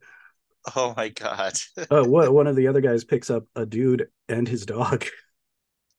There's a scene where he's out a threesome with the guy and his dog. I know some people like The most people don't even want the dog in the room. dog's right in between. Uh, Okay. it was really a heck of a thing. Very strange movie. Uh, Sounds like it. the sort of movie you watch is like, I get why that didn't. I get why that's lost. I get why that kind of didn't. That mostly didn't get released. I see. All right. But again, much like Rare Blue Apes, it's like, I mean, I'm having a blast. It's crazy. Next from the Ormond box. This one is a fucking banger. It's about the second coming. This is the first all Tim. This is a Tim Ormond joint. Uh, it's fucking crazy. Because like you got some Bible tales, right? Some basic Sure. Bible tales, but most of it is like this speculative post-apocalyptic future that's like Christians are being shot on sight with laser guns because they don't have the mark of the beast tattooed on them, and everybody else agreed to it. If cyber footmen Yeah, yeah. tire you, what will cyber horses do? It's straight up just them doing Footmen as a future dystopia in flash forwards while they're also doing like classical Bible stories. and ones that are really fucked up and weird, like The Binding of Isaac is what we start with. Okay. I You're know there's a familiar. video game with Okay. that name, but I don't know the story. So I think it's, is it Noah? Is it Noah or is it Moses? Christ, I don't fucking know. I can't remember anymore. Anyway, important figure in the Bible is told to sacrifice his son Isaac, and Sure. he takes him up onto the mountain. He's supposed to tie him up and sacrifice him as a burnt offering to God. God tells him this personally, and so all right, that's kind of crazy and out of nowhere, but all right. So he goes up with his kid, and he's just hoping at some point the God will just change his mind. And Okay, God, I'm sacrificing my kid now. right, and he's like, Really okay, gonna do it. like we're at a point where we can't really take this back emotionally because I've bound his legs and feet, and I've put him on the burning pyre, and I'm raising a knife. And then finally, that when he's raised the knife is when God says, "Psych." And then he has a lamb show up and is like, you could kill that and burn it for me instead. So that's what they do. Uh, Oh God, you're such a kidder. you old coot. Yeah, so it's that's one of those. There's just I don't know, it's fucking bonkers. It's my favorite one in the entire set, I think. It's really Okay. funny. There's so many just extended fantasies kind of thing, you know, Hmm. of just being persecuted in the Right, future. right. And it's all tied together by this story of this one guy who just doesn't really want to go to church, and his wife keeps nagging him to go to church, but he doesn't feel like he should. And then it's flashing forward to him in the dystopian future, and everybody's got the mark of the beast, and there's like police and laser guns, police with laser cannons shooting Christians in the alleyways, and he really regrets not going to church now. But he's not getting shot in the alleyway though, and if he had gone to church, he would be No, getting shot in the. Oh, he ultimately does, because for oh, some okay. reason then it becomes very important to him. That's always like a thing in these. Oh, There's always like this person who is totally uninterested, and then suddenly there's some vast change where they have to explicitly say they're not Christian, and now they regret everything. all right, right. I don't know. I don't understand. It's not me. Next is Amazon Jail 2, which All right. honestly has nothing to do with Amazon Jail. It's weird. Like I said last week, they're kind of the same premise. You got some women who've been kidnapped and they're being sex trafficked in a prison in the Amazon jungle. Except this one's a Right. different genre. Oh, This one's a goofy comedy. okay. Like, it's the same plot, but there's this fat guy who's really comical, and people are always throwing dynamite around, and it always seems to end with him just like putting it under his butt, and then it blows up and he like burps smoke. So it's that silly, you know. Wile E. Coyote comedy. Yeah, except it's still a plot about women escaping sex traffickers in the Amazon jungle, so it's, I don't know, it's a strange mix of tones. The women should paint a tunnel onto the wall and then go through it, and then the pursuers won't be able to because they'll crash into the wall. I mean, it would work in this movie. I think that would actually work. uh, Oh, nice. yeah, it's strange. It's just a weird thing. uh I don't know. It's pretty bad. Next, went back to the Ormond box and finished it off, which is why we'll be picking up or concluding with a inactive stacks pick this week. So Okay. I also did watch a couple extra features in this, because there's a couple TV specials directed by Tim that they include. Oh, One of them is supposed to be a Lash LaRue's life story. So I'm just going to okay. quickly mention these two, because I don't know if you'll even bother to watch them if we do these, but Lash LaRue's life story, and you get a bit of that, and you get some footage of Orman films that he was in. Sure. Yeah. And then like both of these are sub an hour, and there's like 15 minutes in the end. It's like, well, why don't you talk to my good friend June Ormond? And she talks about all these projects that she has on the go. So we can promote some more Ormond projects. There's one called Minstrel Man, which looked very troubling. And there is also one that's a tribute to Houdini, but Okay. it turns out to have nothing to do with Houdini. It's just this promo reel for this guy, John Calvert, who uh he has an elaborate series of magic acts that we see bits of, but he also does crazy stunts like driving vehicles with duct tape on his eyes. All right. Including flying a plane with duct tape on his eyes, Oh, geez. winning boat races with the duct tape on his eyes. That shit's rad. um but he is also kind of the main character of The Sacred Symbol, which is the last film in the set, sort Okay. of, because Sort of.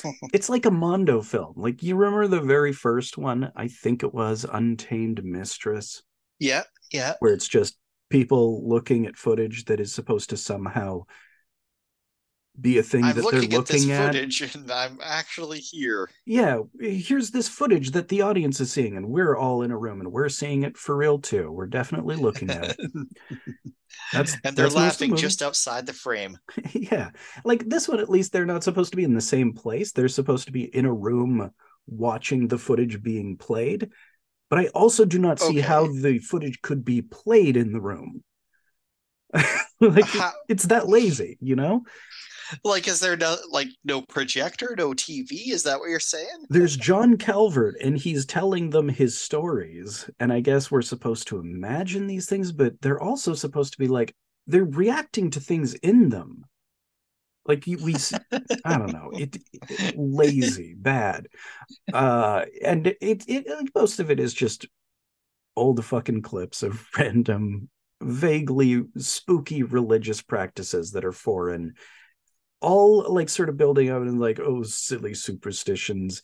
But then finally at the end, the guy reveals, but like, oh, but Jesus is the one true way. And that's how I'm able to fly planes with my with duct tape on my eyes. It's Jesus, and that's the real true faith. Oh. And it's like, it feels like such a gotcha. There's a dude in the audience who's pissed off, and like in the movie within the movie, and I don't know. It's pretty bad, but there are some fun bits. Like the dude flying the plane with duct tape on his eyes is fun. You get more of it in his own movie, which is Hmm. theoretically a Houdini movie.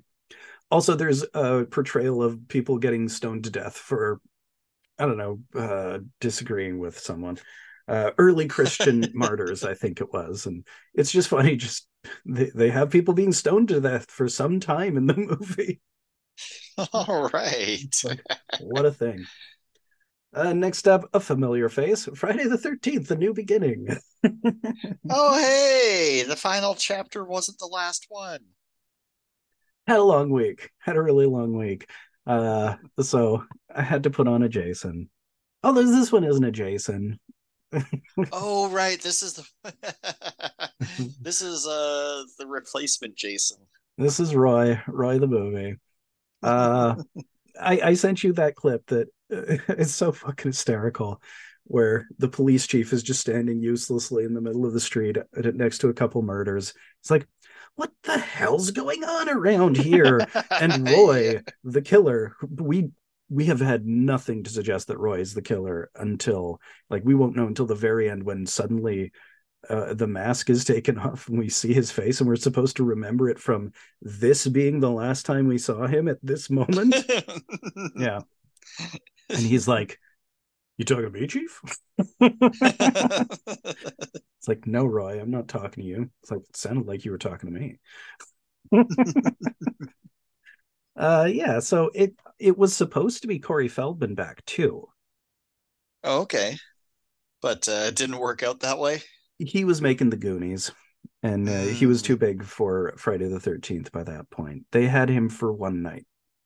So Ah. he appears at the beginning in like a dream sequence, and then he wakes up and it's this other dude who doesn't look anything like him. It's very intense.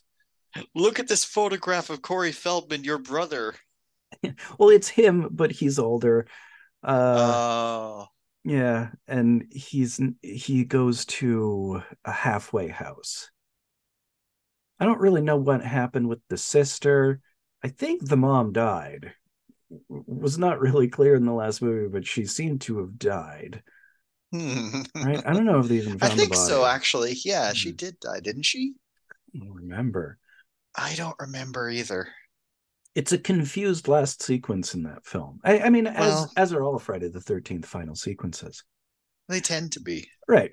But so it's weird because he's at a halfway house and all of the other people who are there are troubled teens.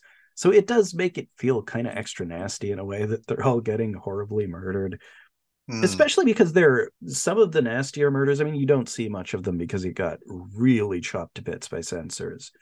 But Oh, shoot. One of those, say. but yeah, it's pretty nasty. It was directed by a guy who has a past in directing porn, I think. I know that the people in the Crystal Lake Memories documentary really harp on that.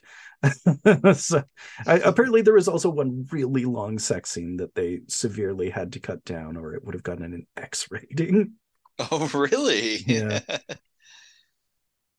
But of course, it all starts because there's this fat guy who's eating chocolate bars and getting it on the laundry, and then he's bothering this guy who is extremely aggro and should not be with these other people who are at completely different areas of development and troubled teenness. Oh, yeah. You showed me the clip of the fat guy was just going on and on. Just droning on and on about whatever, and finally the guy axes him to death, and then it turns out his secret dad is Roy, the ambulance driver who comes to pick up the body, and it breaks his mind, and he just goes on an insane killing spree. He doesn't ever kill the guy who killed the kid because No, that they guy gets never. hauled off. He goes to jail at the start. Oh, He just goes it's and like that. he just kills everybody in town. It's maybe the highest body count up to this point. It's Oh, crazy. wow. Like in McBain, how they don't kill the drug lord. Right, yeah. Yeah, I don't know. Weird. It's a bad one, but I'm still fascinated by it. Hmm. All right. Next, we've got another 48 hours. It was a few years later. They're like, hey, that first 48 hours was pretty popular. Why don't we make another 48 hours? Is it just another one? I mean, it kind of is. Hmm. It's made by Walter Hill, so it still looks really good. The action's really tight. The chemistry between Nolte and Murphy is still strong. It's just there's no reason for it to be. And also they really have to manufacture it because it's been 5 years since I know it's been this is 1990, I think. The first movie is like 82. And Oh, wow. at the end of the first one, Murphy was supposed to be getting out of prison in 6 months. So I they have this see. backstory where he robbed the prison payroll in prison and got another 5 years. So it's him finally getting Oh. out of jail, and he's really mad now. So he's a bit meaner and more sour of a character, which is sort of a problem in it. Uh, and it's 1990, so we are in that peak action era. We're in McBain territory, so it's really escalated. You have this biker gang massacring people because a hit is out on him, and there's a dude in the police force who's working against them, who is actually the Iceman, who's this serial killer that Nick Nolte is the only person who believes in. Uh, I mean, it's just doing a lot of things to recreate the pattern of the first movie, and I mean, all of the scenes are still pretty solid. I did send you that one really fun clip of Nolte. He's like, why is everybody else trying to get in a bar fight? Like, bar fights and, people breaking bottles over their heads and chairs. And when he's saying bottles, his eyes are following a beer bottle going past the front of the screen. He grabs it and smashes on the guy's head. Eh, It's fun. yeah. I mean, not, you'd see 48 hours first. Definitely. It doesn't stand on its own. Not so much. I mean, maybe it stands better on its own, but you'd be better off seeing 48 Hours. All right. Next is American Ninja 2, The Confrontation. Ooh. This one's even sillier than the first one. And I mean, the first one's corny. This one, there's super soldiers, but like, Uh, it's not like they had an extra budget. So they're at a rec center. They've got some tubes, the glass tubes, and they're in a rec center. Sometimes they have to come out and fight in the middle of it to prove their worth. And I see. yeah, it's like so our main guy Dudikoff, he's sent to a new place, and it's like the opening of the previous one, except he's with his buddy that he made among the crew after getting all those guys massacred. Somehow. Okay. So it's his one best buddy, and the two of them they're going, and now they're both the tightwads in the group because they go to I want to say the Bahamas or Hawaii or something, and it's just beautiful beach area, and everybody's pretty chill, and they're all Marines, and they're like, "You guys are Army, oh, man." But I guess they win them over with their fighting skills. Uh, I don't know. As you do in these things. Yeah, it's one of those. It's the same movie again. Next is Terminal Invasion. This is a Bruce Campbell movie. Ooh, I haven't seen a lot of Bruce Campbell. I think it's a Sci-Fi Channel original, maybe. Okay. At least an adjacent level of production. So it's Hmm. like The Thing, The Thing. Oh yeah, yeah, the thing. Yeah, it's The Thing.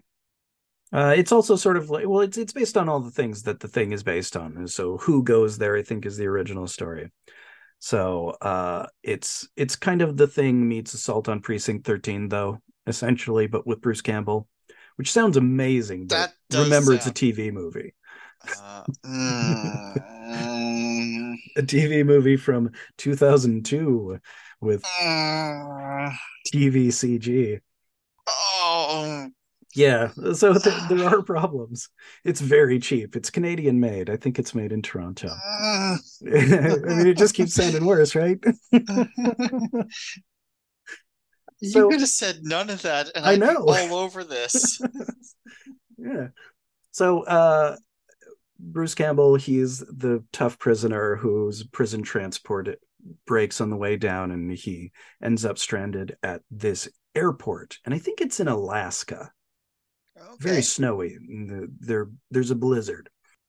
And he gets there, and the place is already infiltrated with aliens, and they're disguised as humans. And he's the first one to find out because he's Bruce Campbell, and that's what he does best. He's the guy who sure. knows what nobody else knows.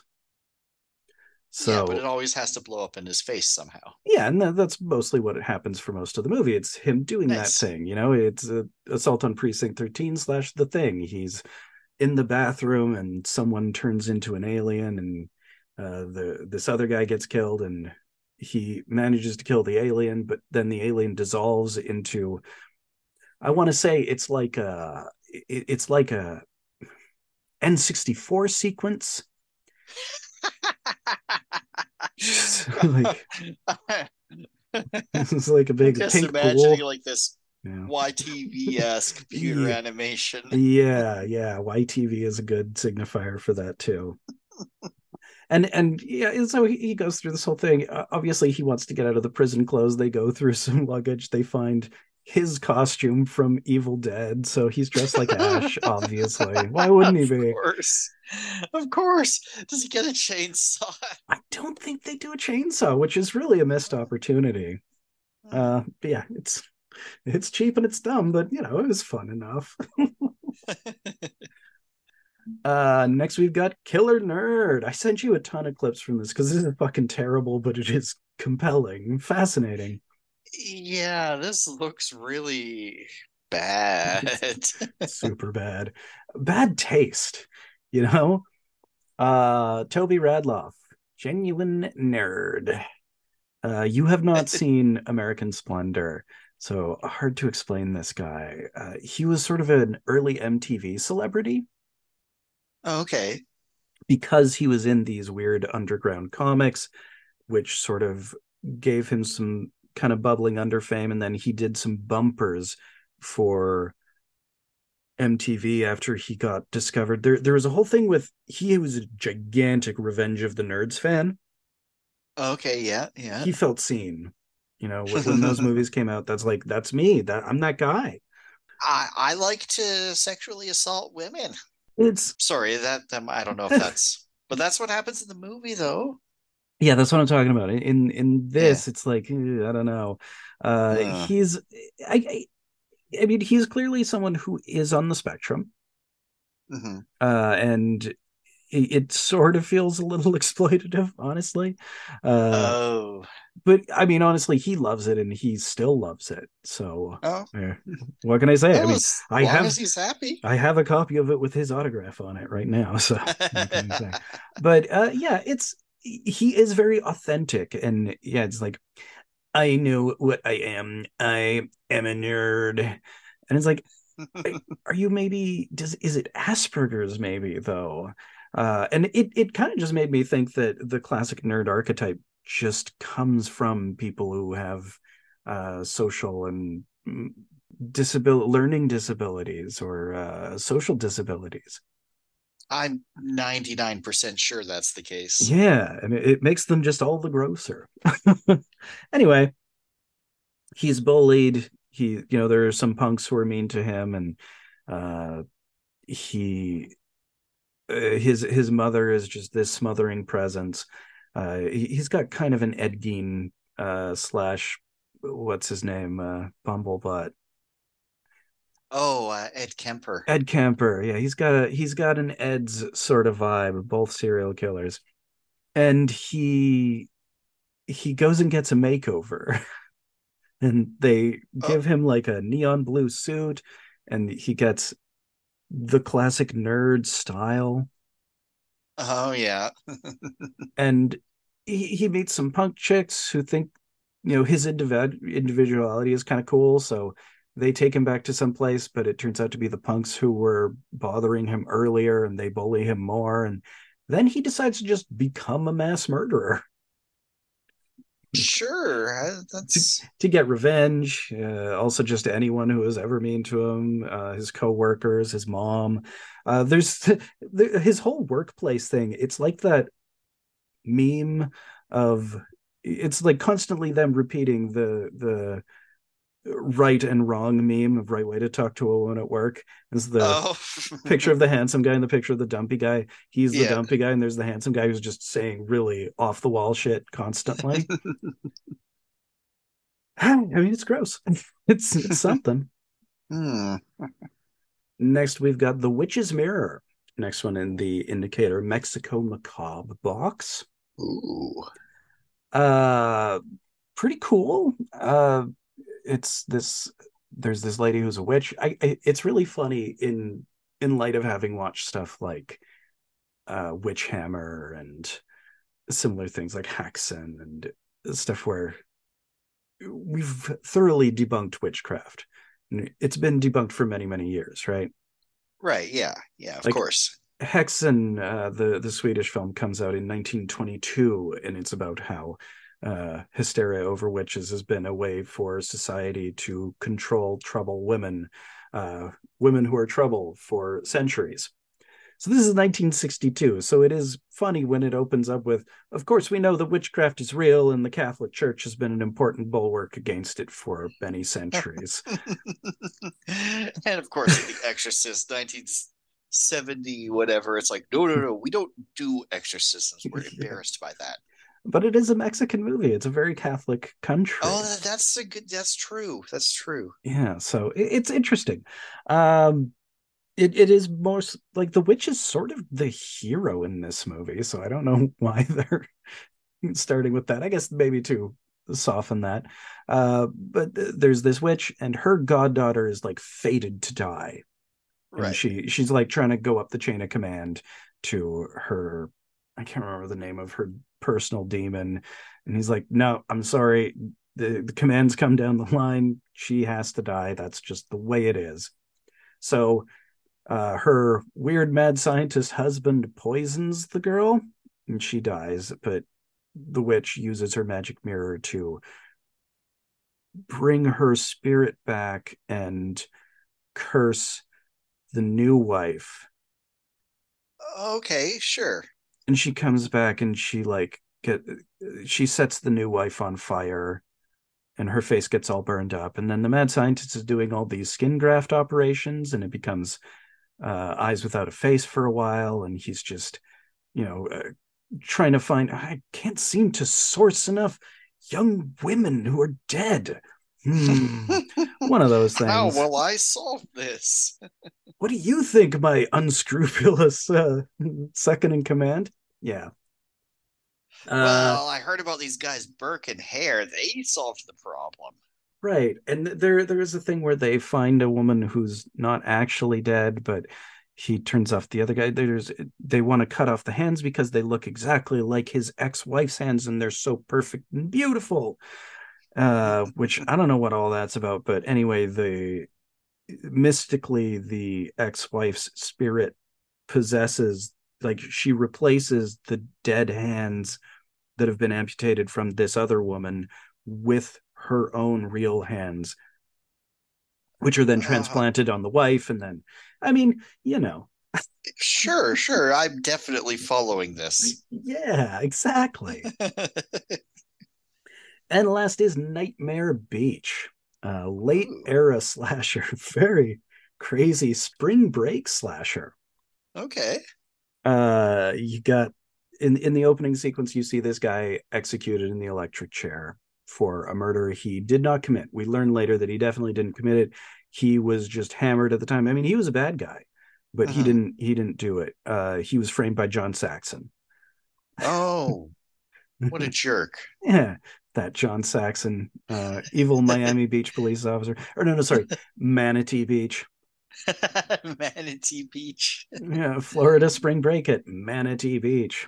And there's this guy, and so the slasher is in a head to toe leather clad biker outfit, with a motorbike helmet, so you never Right. see a face during all the killings, and driving around on a motorbike with an electric chair on the back, That's awesome.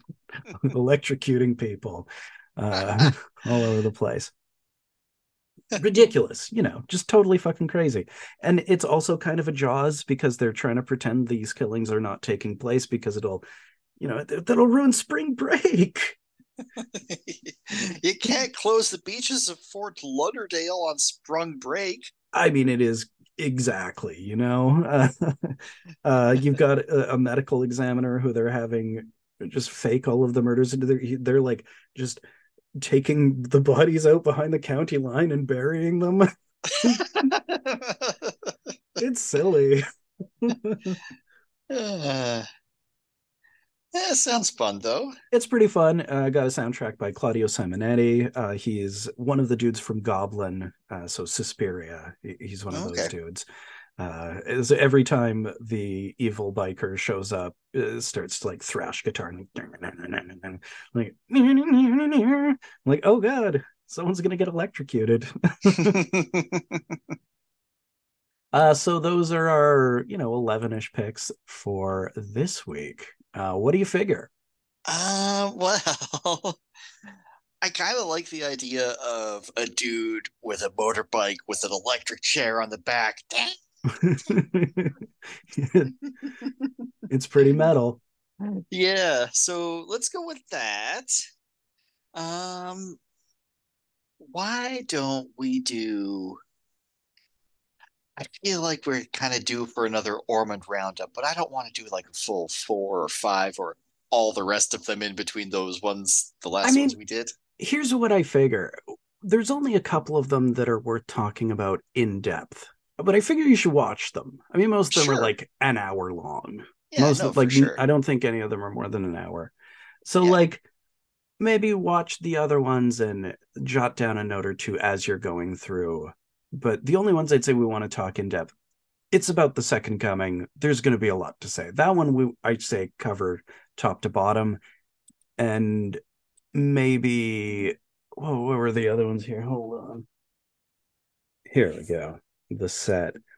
Uh that and the heaven and hell ones, I think we could kind Right. of pair some discussion of because both of those are pretty interesting. The other two Perkles. Yeah, yeah. There was two other Perkles and then a bunch after that. There's one in between, the Grim Reaper, which we we don't need to talk about because Okay. it's just their knockoff version of the Burning Hell, Okay. crappier version. And 39 Stripes, the one I talked about last week about the prison ministry, which again, we don't really need to talk about that. Sacred Symbol, we don't really need to talk much about that. But I'd say Second Coming and those the heaven and hell ones, there might be a decent amount to talk about. All right. Well, I mean, yeah, it's going to be a pretty packed up part two, then it looks like. Yeah, that should be fun. Mhm. Finish up the Ormans for as much as what's in this set. I do have some other Ormond stuff outside the set Oh, really? that Okay. I guess they weren't able to get their hands on. There is one of the early Lash LaRue westerns that I've got, Ooh. and there, Ron Ormond shot a bunch of roller derby when the sport was starting up. So I've got some roller derby shot by him. Interesting. Okay. Okay. Um, so, few additions to the stacks before we do our pick for this week. Okay. In the Lost Picture Show box, first is the Las Vegas Strangler, also known as No Tears for the Damned. Ooh. It seems like it's one of these very early slashers, so it's in the vein. It's like doing a mockbuster thing of Psycho, but with boobs. Hmm. It's this guy wandering around Vegas. His wife's cheated on him, so much like the Flesh trilogy that I talked about a little while back. Yeah. His wife cheated on him, so now he's just in a psychotic rage, mostly murdering sex workers and gay guys. Because Okay. obviously, Yeah. yeah. Yeah. Next, People who you can murder and it'll be fine. exactly, it's the stuff you can get away with. They were already doing this in '68. They already knew the template. Next, Top Knot Detective. This is actually one it was the first thing I put in for my subscriber box a couple weeks back, but the copy I originally got was defective. Oh no. So I finally just got, like, just before we started recording today, I got my replacement copy, so I'm jazzed to put this at the top. It is an Australian picture, but it's about this guy who had a popular TV show called Top Knot Detective in like the 60s. Okay. Okay. And it's a mockumentary about the history of this show and how crazy it got. The Hmm. clips I've seen from it look really fun. All right. Titled in Japan, Deductive Reasoning Ronin. Yeah. Next, Filler Up with Super, which is, I think it is a French, yeah, this is a French movie about this guy who he's hired to drive a car to someone else on the French Riviera. Okay. And he picks up a couple other dudes along the way, and it's just them on this road trip. Very existential, very just dudes in cars movie. All right. Next, Bride of Killer Nerd. This time he's got a Oh, girlfriend. do they get like a bunch of other nerd parts together and put them together to make a girl nerd?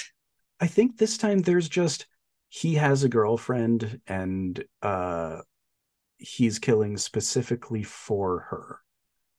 Oh, And I great. think it's nastier. From everything I've heard, it's the nastier, meaner one of the two. Oh boy. Oh boy, indeed. And last edition is the Brainiac, which looks totally fucking mental. Please open and take a look at the banner picture because you need to All see right. it. Okay, let's see. Let's open up the Brainiac. All right. What is the Okay, hold on. We got this. What is this? It I looks don't like know. It's the like Brainiac. kind of like is that its mouth? Yeah, yeah. See, it eats brains. That's what it's the Brainiac. It's got this tongue that comes out and it sucks the brain. Oh, okay. But it's also got like that's a rubber mask and it's not a very good Oh, one. it looks terrible, but I think it'll be hilarious. So it is about in during the Spanish Inquisition. I guess we've also got the Mexican Inquisition, the Holy Inquisition of Mexico, Okay. and they execute this important baron, and he swears vengeance. So 300 years later, there's a comet going over, and it brings the baron back as the Brainiac, and it eats the brains of the people who passed sentence on him and killed him. Sounds Okay. rad. Honestly, like it looks stupid, but I'm gonna definitely have fun with that one. Oh yeah, no, that sounds that sounds it sounds like something anyway. Yeah. So those are the only additions for this week. But this week we will also be doing a pick from the inactive stacks, since I finished the Orman set, and we will be finishing the Orman set. So I was thinking by the time this episode is recorded and actually comes up, it'll be either at like right almost on Christmas. Is there It'll be pretty anything? close to Christmas, yeah. So Yeah. I do have some wintry stuff at the bottom, Okay. that I shuffled some stuff up. Uh, I mean, I don't watch a lot of Christmas movies, so Yeah, I I couldn't mean, think of a lot. I do have specifically Santa Claus, which is the Rene Cardona Sr. Santa Claus movie. You may have oh, seen the Mystery Science Theater version of it. I may have. It's Santa Claus in a rivalry for the souls of two Mexican children. One of them's a rich boy and one of them's a poor girl. And the boy is lonely because his parents are out partying at Christmas, and the girl really wants a doll, but her family's really poor. And Santa there's Claus teams up with Merlin? Merlin works in his castle and gives him potions and goes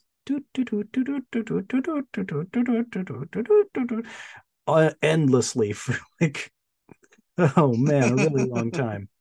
They Hmm. have all sorts of ways that they can spy on people from Santa's castle, obviously. And they're in a rivalry with this demon Pitch, who is supposed to corrupt the souls of these kids. I mean, Okay. I will admit it's notoriously bad. It's kind of Hmm. brain meltingly stupid, but it's the Christmassiest thing I could come up with. But some of these other ones are also pretty wintry. There is Okay. obviously Passion of Joan of Arc, which obviously has a Christian theme to it. Hmm. Yeah, Winter okay. Beast, Winter Winter Beast. Night. I recall Fire in the Sky having a lot of snow in it. That's the one about the famous abduction flap, the Travis Walton abduction. Oh, okay, okay. Yeah. Hmm. And for some reason, I recall Terror in a Texas Town having snow in it. I don't know why, though. It is Texas, but Yeah, it does hmm. have a harpoon fight at the end. Gun Oh, versus harpoon. That's what you see on the poster. Kind of rad. okay. Okay. Hmm. Hmm. But yeah, there's not a lot of Christmas winter stuff, but That's whatever. fine. That's fine. It's not really a genre that we go out of our way to explore. No. And then there's nothing wrong with that. It's not one I'm that into. They all just seem hallmarky, you know? Yeah, and it's hard to coordinate with holidays because of the Yeah, because nature of of our yeah, recording path. It works better for a month-long thing like Halloween. exactly, exactly. Yeah. So we just kind of got what we got. You know what also has occurred to me, and this has nothing to do with Christmas. Mm. Uh it's been like 3 or 4 now, but I've yet to actually see a Sonny Chiba movie. Oh, yeah, that's kind of funny. I mean, he was in. Hmm, didn't we Because he was in do? that samurai one. He was in the Samurai's Shadow, but yeah, he was a pretty minor character in that. I guess you didn't do any of the other ones from that set. No, the closest I saw to a Sonny Chiba movie is like the closest he come to being the star is in what is it, Hiroshima Deathmatch, Right, right. and He's a fairly significant even villain, that he's or not the star. yeah, he's sort of an antagonist in it, Yeah, right? Yeah. but I see that. So I saw you had Yakuza Wolf on there, Yeah, and because that had that's the first one in the first Sunny Chiba collection. yeah we I had bypassed that before and kind of always a little bit regretted it. I love this one. This one was probably my favorite one in the first set. Super Ooh. stylish. Uh, it's just this dude who decides to take down the Yakuza because they pissed him off. And that's Chiba's character. He's like, fuck you, Yakuza. I am taking all of you down. So he's the Yakuza wolf. He's the wolf taking out the Yakuza. Oh man, and I do love watching. I love watching Yakuza stuff. Sometimes like the emotional Yakuza stuff, or also even these Yakuza are just pure evil and need to die stuff. It's all fun. It's good. It's a genre that has a lot in it. Yeah. I mean, it's sort of the modern Western genre of Japan. Hmm. Uh, Well, sorry, there, go yeah, ahead. cool. And I do recall this having some snowy sequences in it, if I recall Hey, correctly. there we go. We'll shoehorn in a Christmas theme somehow. It might honestly even take place at Christmas. I am picturing snow and a lot of I'm neon. gonna laugh It's, my ass off if that turns out to be true. I mean, hell, we did a Christmas movie this week, anyways. Yeah, we did. Yeah, we did. Yeah, so yeah, Yakuza Wolf, a Christmas film. And also, we're doing a bunch of Ormond stuff, so we've got It's some just all very Christian Christian films. Jesus-y things, yeah. And we'll cap it with Nightmare Beach, which is just some crazy fucking bullshit. Oh All man, right. it's gonna be Uh good times. yeah, should be good. So yeah, next week we've got Yakuza Wolf. We're gonna conclude our discussion of the From Hollywood to Heaven, the lost and saved films of the Ormond family box with we'll talk some heaven, we'll talk some hell, we'll talk the second Yeah, coming. And of course, Nightmare Beach by the great exploitation, Italian exploitation legend Umberto Lenzi. Did all sorts of great stuff. Nightmare City, one of my favorite zombie movies, cool. which you have not seen, but No, we'll watch it sometime. This is Nightmare Beach. He did Nightmare City. They're rad. awesome, man. It's gonna be a huge one next week. Supersized. All right. Well, do you have any last thoughts before we close up for this week?